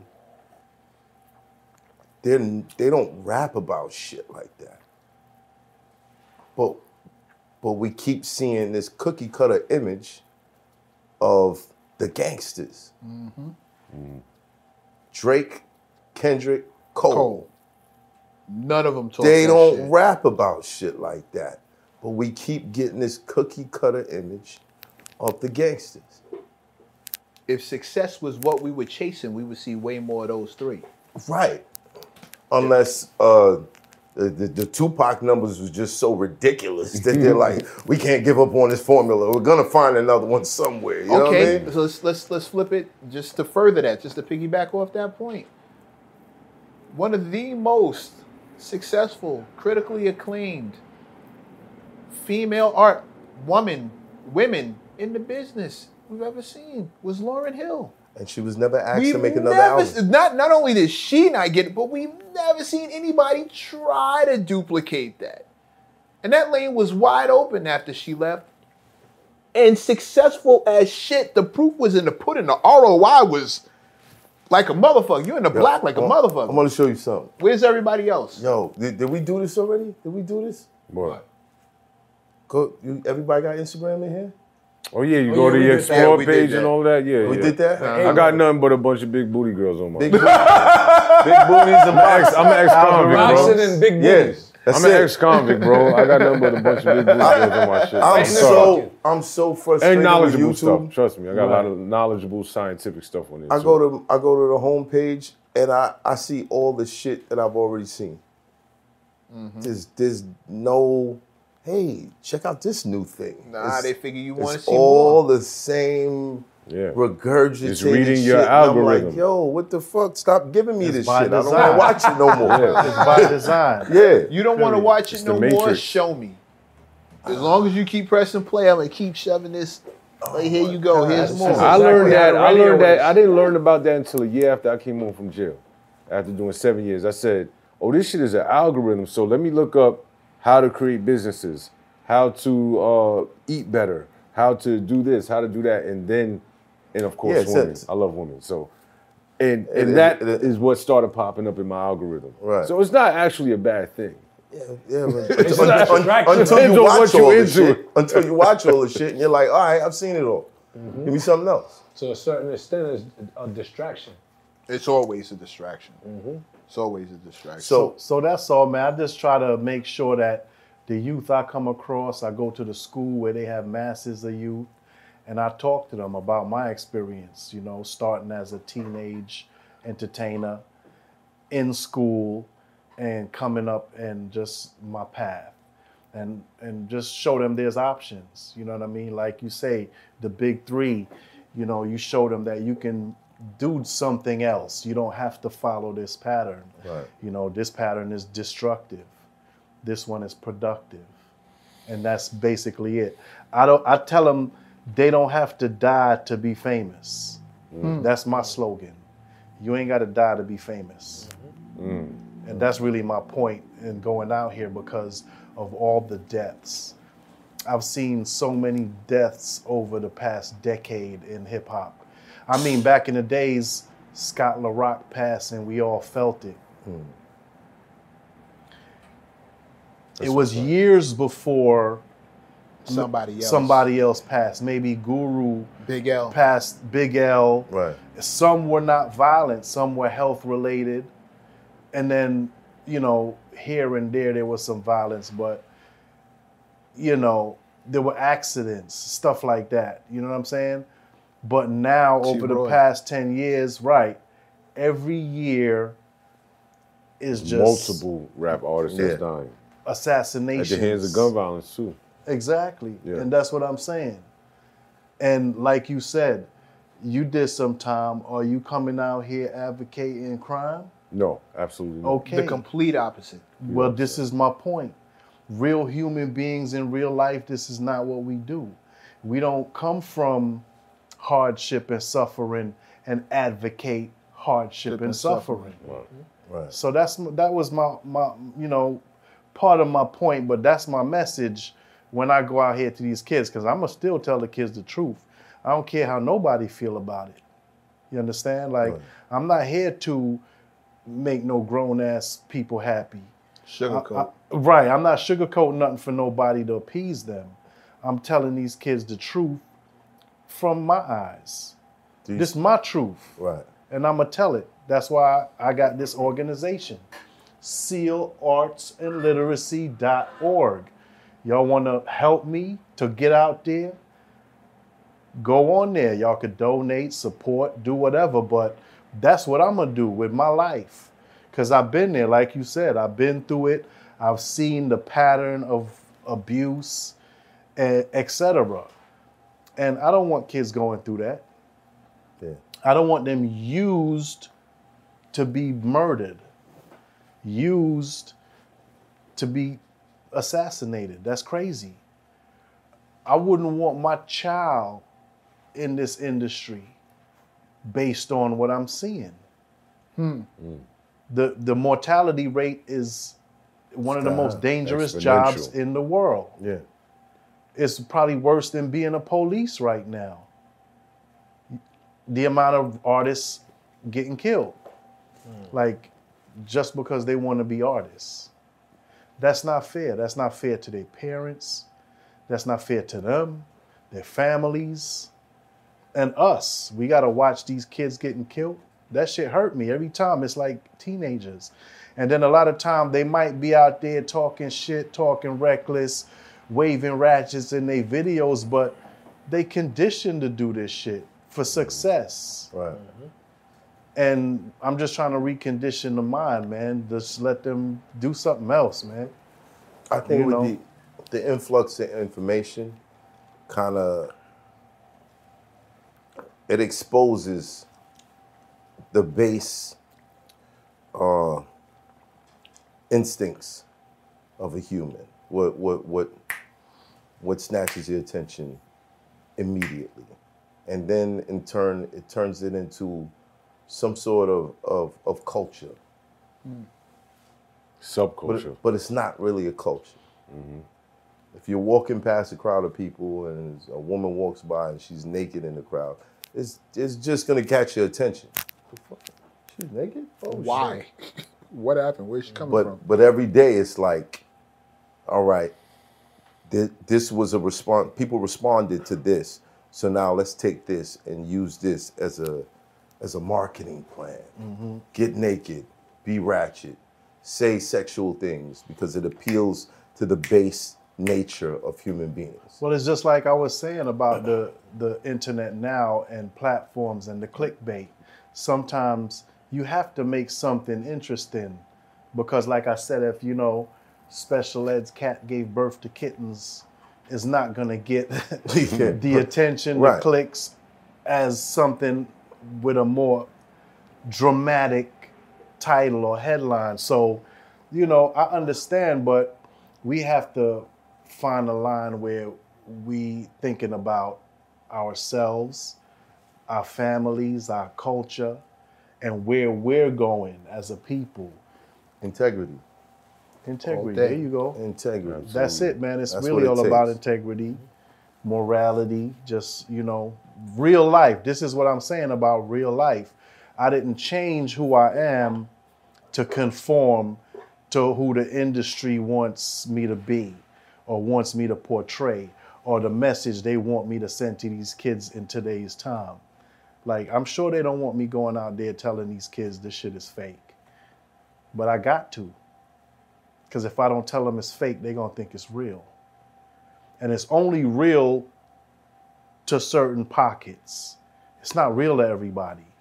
And those pockets is living a whole delusion. They caught up in the matrix right now. Whether they banging or whatever they doing, they don't need to. You don't see the rest of the world even concerned about what we doing. They living their lives. It could be the most dangerous city. You see other nationalities and other cultures, they just walking around doing them. Because we don't pay them no mind, we hate each other. We trying to kill each other. We not going after them. They've made it so that we are at war with each other. They don't care. You understand? Right. They don't care. They still tourism. They around the most dangerous places in the world chilling. Because it's of no consequence to them. They're not in danger. Right. We are, From each other. And that's not the move. Not at all. I'm not your enemy, black man. Black man, black woman, I'm not your enemy. I knew that was coming. I'm not here to fight I was going to say it, but then I was like, I would just let Mech say it. That's Mech line right there. I'm not here to fight I'm not your enemy. Then wake up, looking to destroy you, looking to hurt you, looking to do you no We kind are of not damage. each other's enemies. Right. We've just been taught that. Right. And Programmed. it is learned. It is programmed behavior. And it's being programmed, unfortunately, through our entertainment. Whether it be music or movies or social media. Because now social media is the voice when you're not a rapper or an actor. And they making people now make content. And most of the content that gets any attention is emotionally disturbing content. And that's the trend. That's a fact. So you're witnessing trauma daily and digesting it. And then you become desensitized to it. Exactly. You feel nothing. And that allows for more of your own to be killed and murdered without a voice of Resistance. That's And- right. and you know what's crazy is that, like, I watch a lot of stuff on social media, but one of the things I try to stay away from is not being like desensitized to regular daily activities. So, like, for instance, driving your car, the light is green, but somebody's trying to cross the street with a child, right? You like, all right, go ahead. You know what I mean? Whereas you see stuff on social media every day where somebody will just run and hit the woman, the man, and a child and not feel nothing. And you're watching this and you're like, oh, I see this like 30 times a day. Like, it ain't about nothing. You know what? I'm going to do it too. You know what I mean? And that's the sad part, is that this is the shit that we fighting with. We are fighting against being regular human beings, like being Humanity. good No, people. you're Keeping fighting your against humanity. programming. Right. You're You trying gotta to know- maintain your humanity. Listen, and I know it's difficult for the generation that came up like after the 2000s because that's what you're witnessing. You know what I'm saying? All the time, I have 24/7. to tell my kids like, nah, you ain't watching this. This ain't you. What? Yeah, I seen that. I seen you do that. What the fuck? Nah, turn this off. I don't care if it's cartoon characters. Just look at this shit. Mickey Mouse is killing people? What the fuck? And as much as you try to like put parental controls on things, it's still stuff that slips through the cracks. You gotta wonder who's the sick motherfucker that's making this shit and uploading it as kids content. Name it's them happening. names. Right. Name them That's why names. we have to actively advocate our messages and positivity to the children, because otherwise they're going to pay more attention to this negative stuff than what they need to pay attention to, the positive. How do we uplift ourselves and be successful? If you steady worrying about all this drama, how you going to become successful? Facts. When do you have time to think about your path to success? Because all you want to do is take your time to find the ratchetness and look at some drama. You're not studying how to be successful anymore. You just want to know where it's at. Where the drama at? And you're also manifesting it into your own life. Facts. Yes. That is a turbo fact. Careful with that. Just got to be more responsible as a people. That's all. Seal. The Magnificent. Amen. The Magnificent. Thank you Times 10. for your contribution to our culture and your continued contribution to our kids. Thank you for having me, man. Special ed. Special ed. Big Brooklyn. Big Brooklyn. Super Big Brooklyn in the building. Amen. The greatest feeling in the world was holding my own gun. I'm hypertensive, but all my decisions been wholesome. My independence had me flipping on siblings I stole from. Said I'm just big and loud. Well, £0.5 pound is my silent treatment. I punched out plugs I could have stopped from eating. Stash of the Prada, side nigga got a gun in the mask in the grass, it's a popper. I was Robin Hood with the stock, don't get shot up. Now I'm watching Robin Hood in my stocks, they just shot up. Now you can either accept that or you can get to work. That's all it is. You just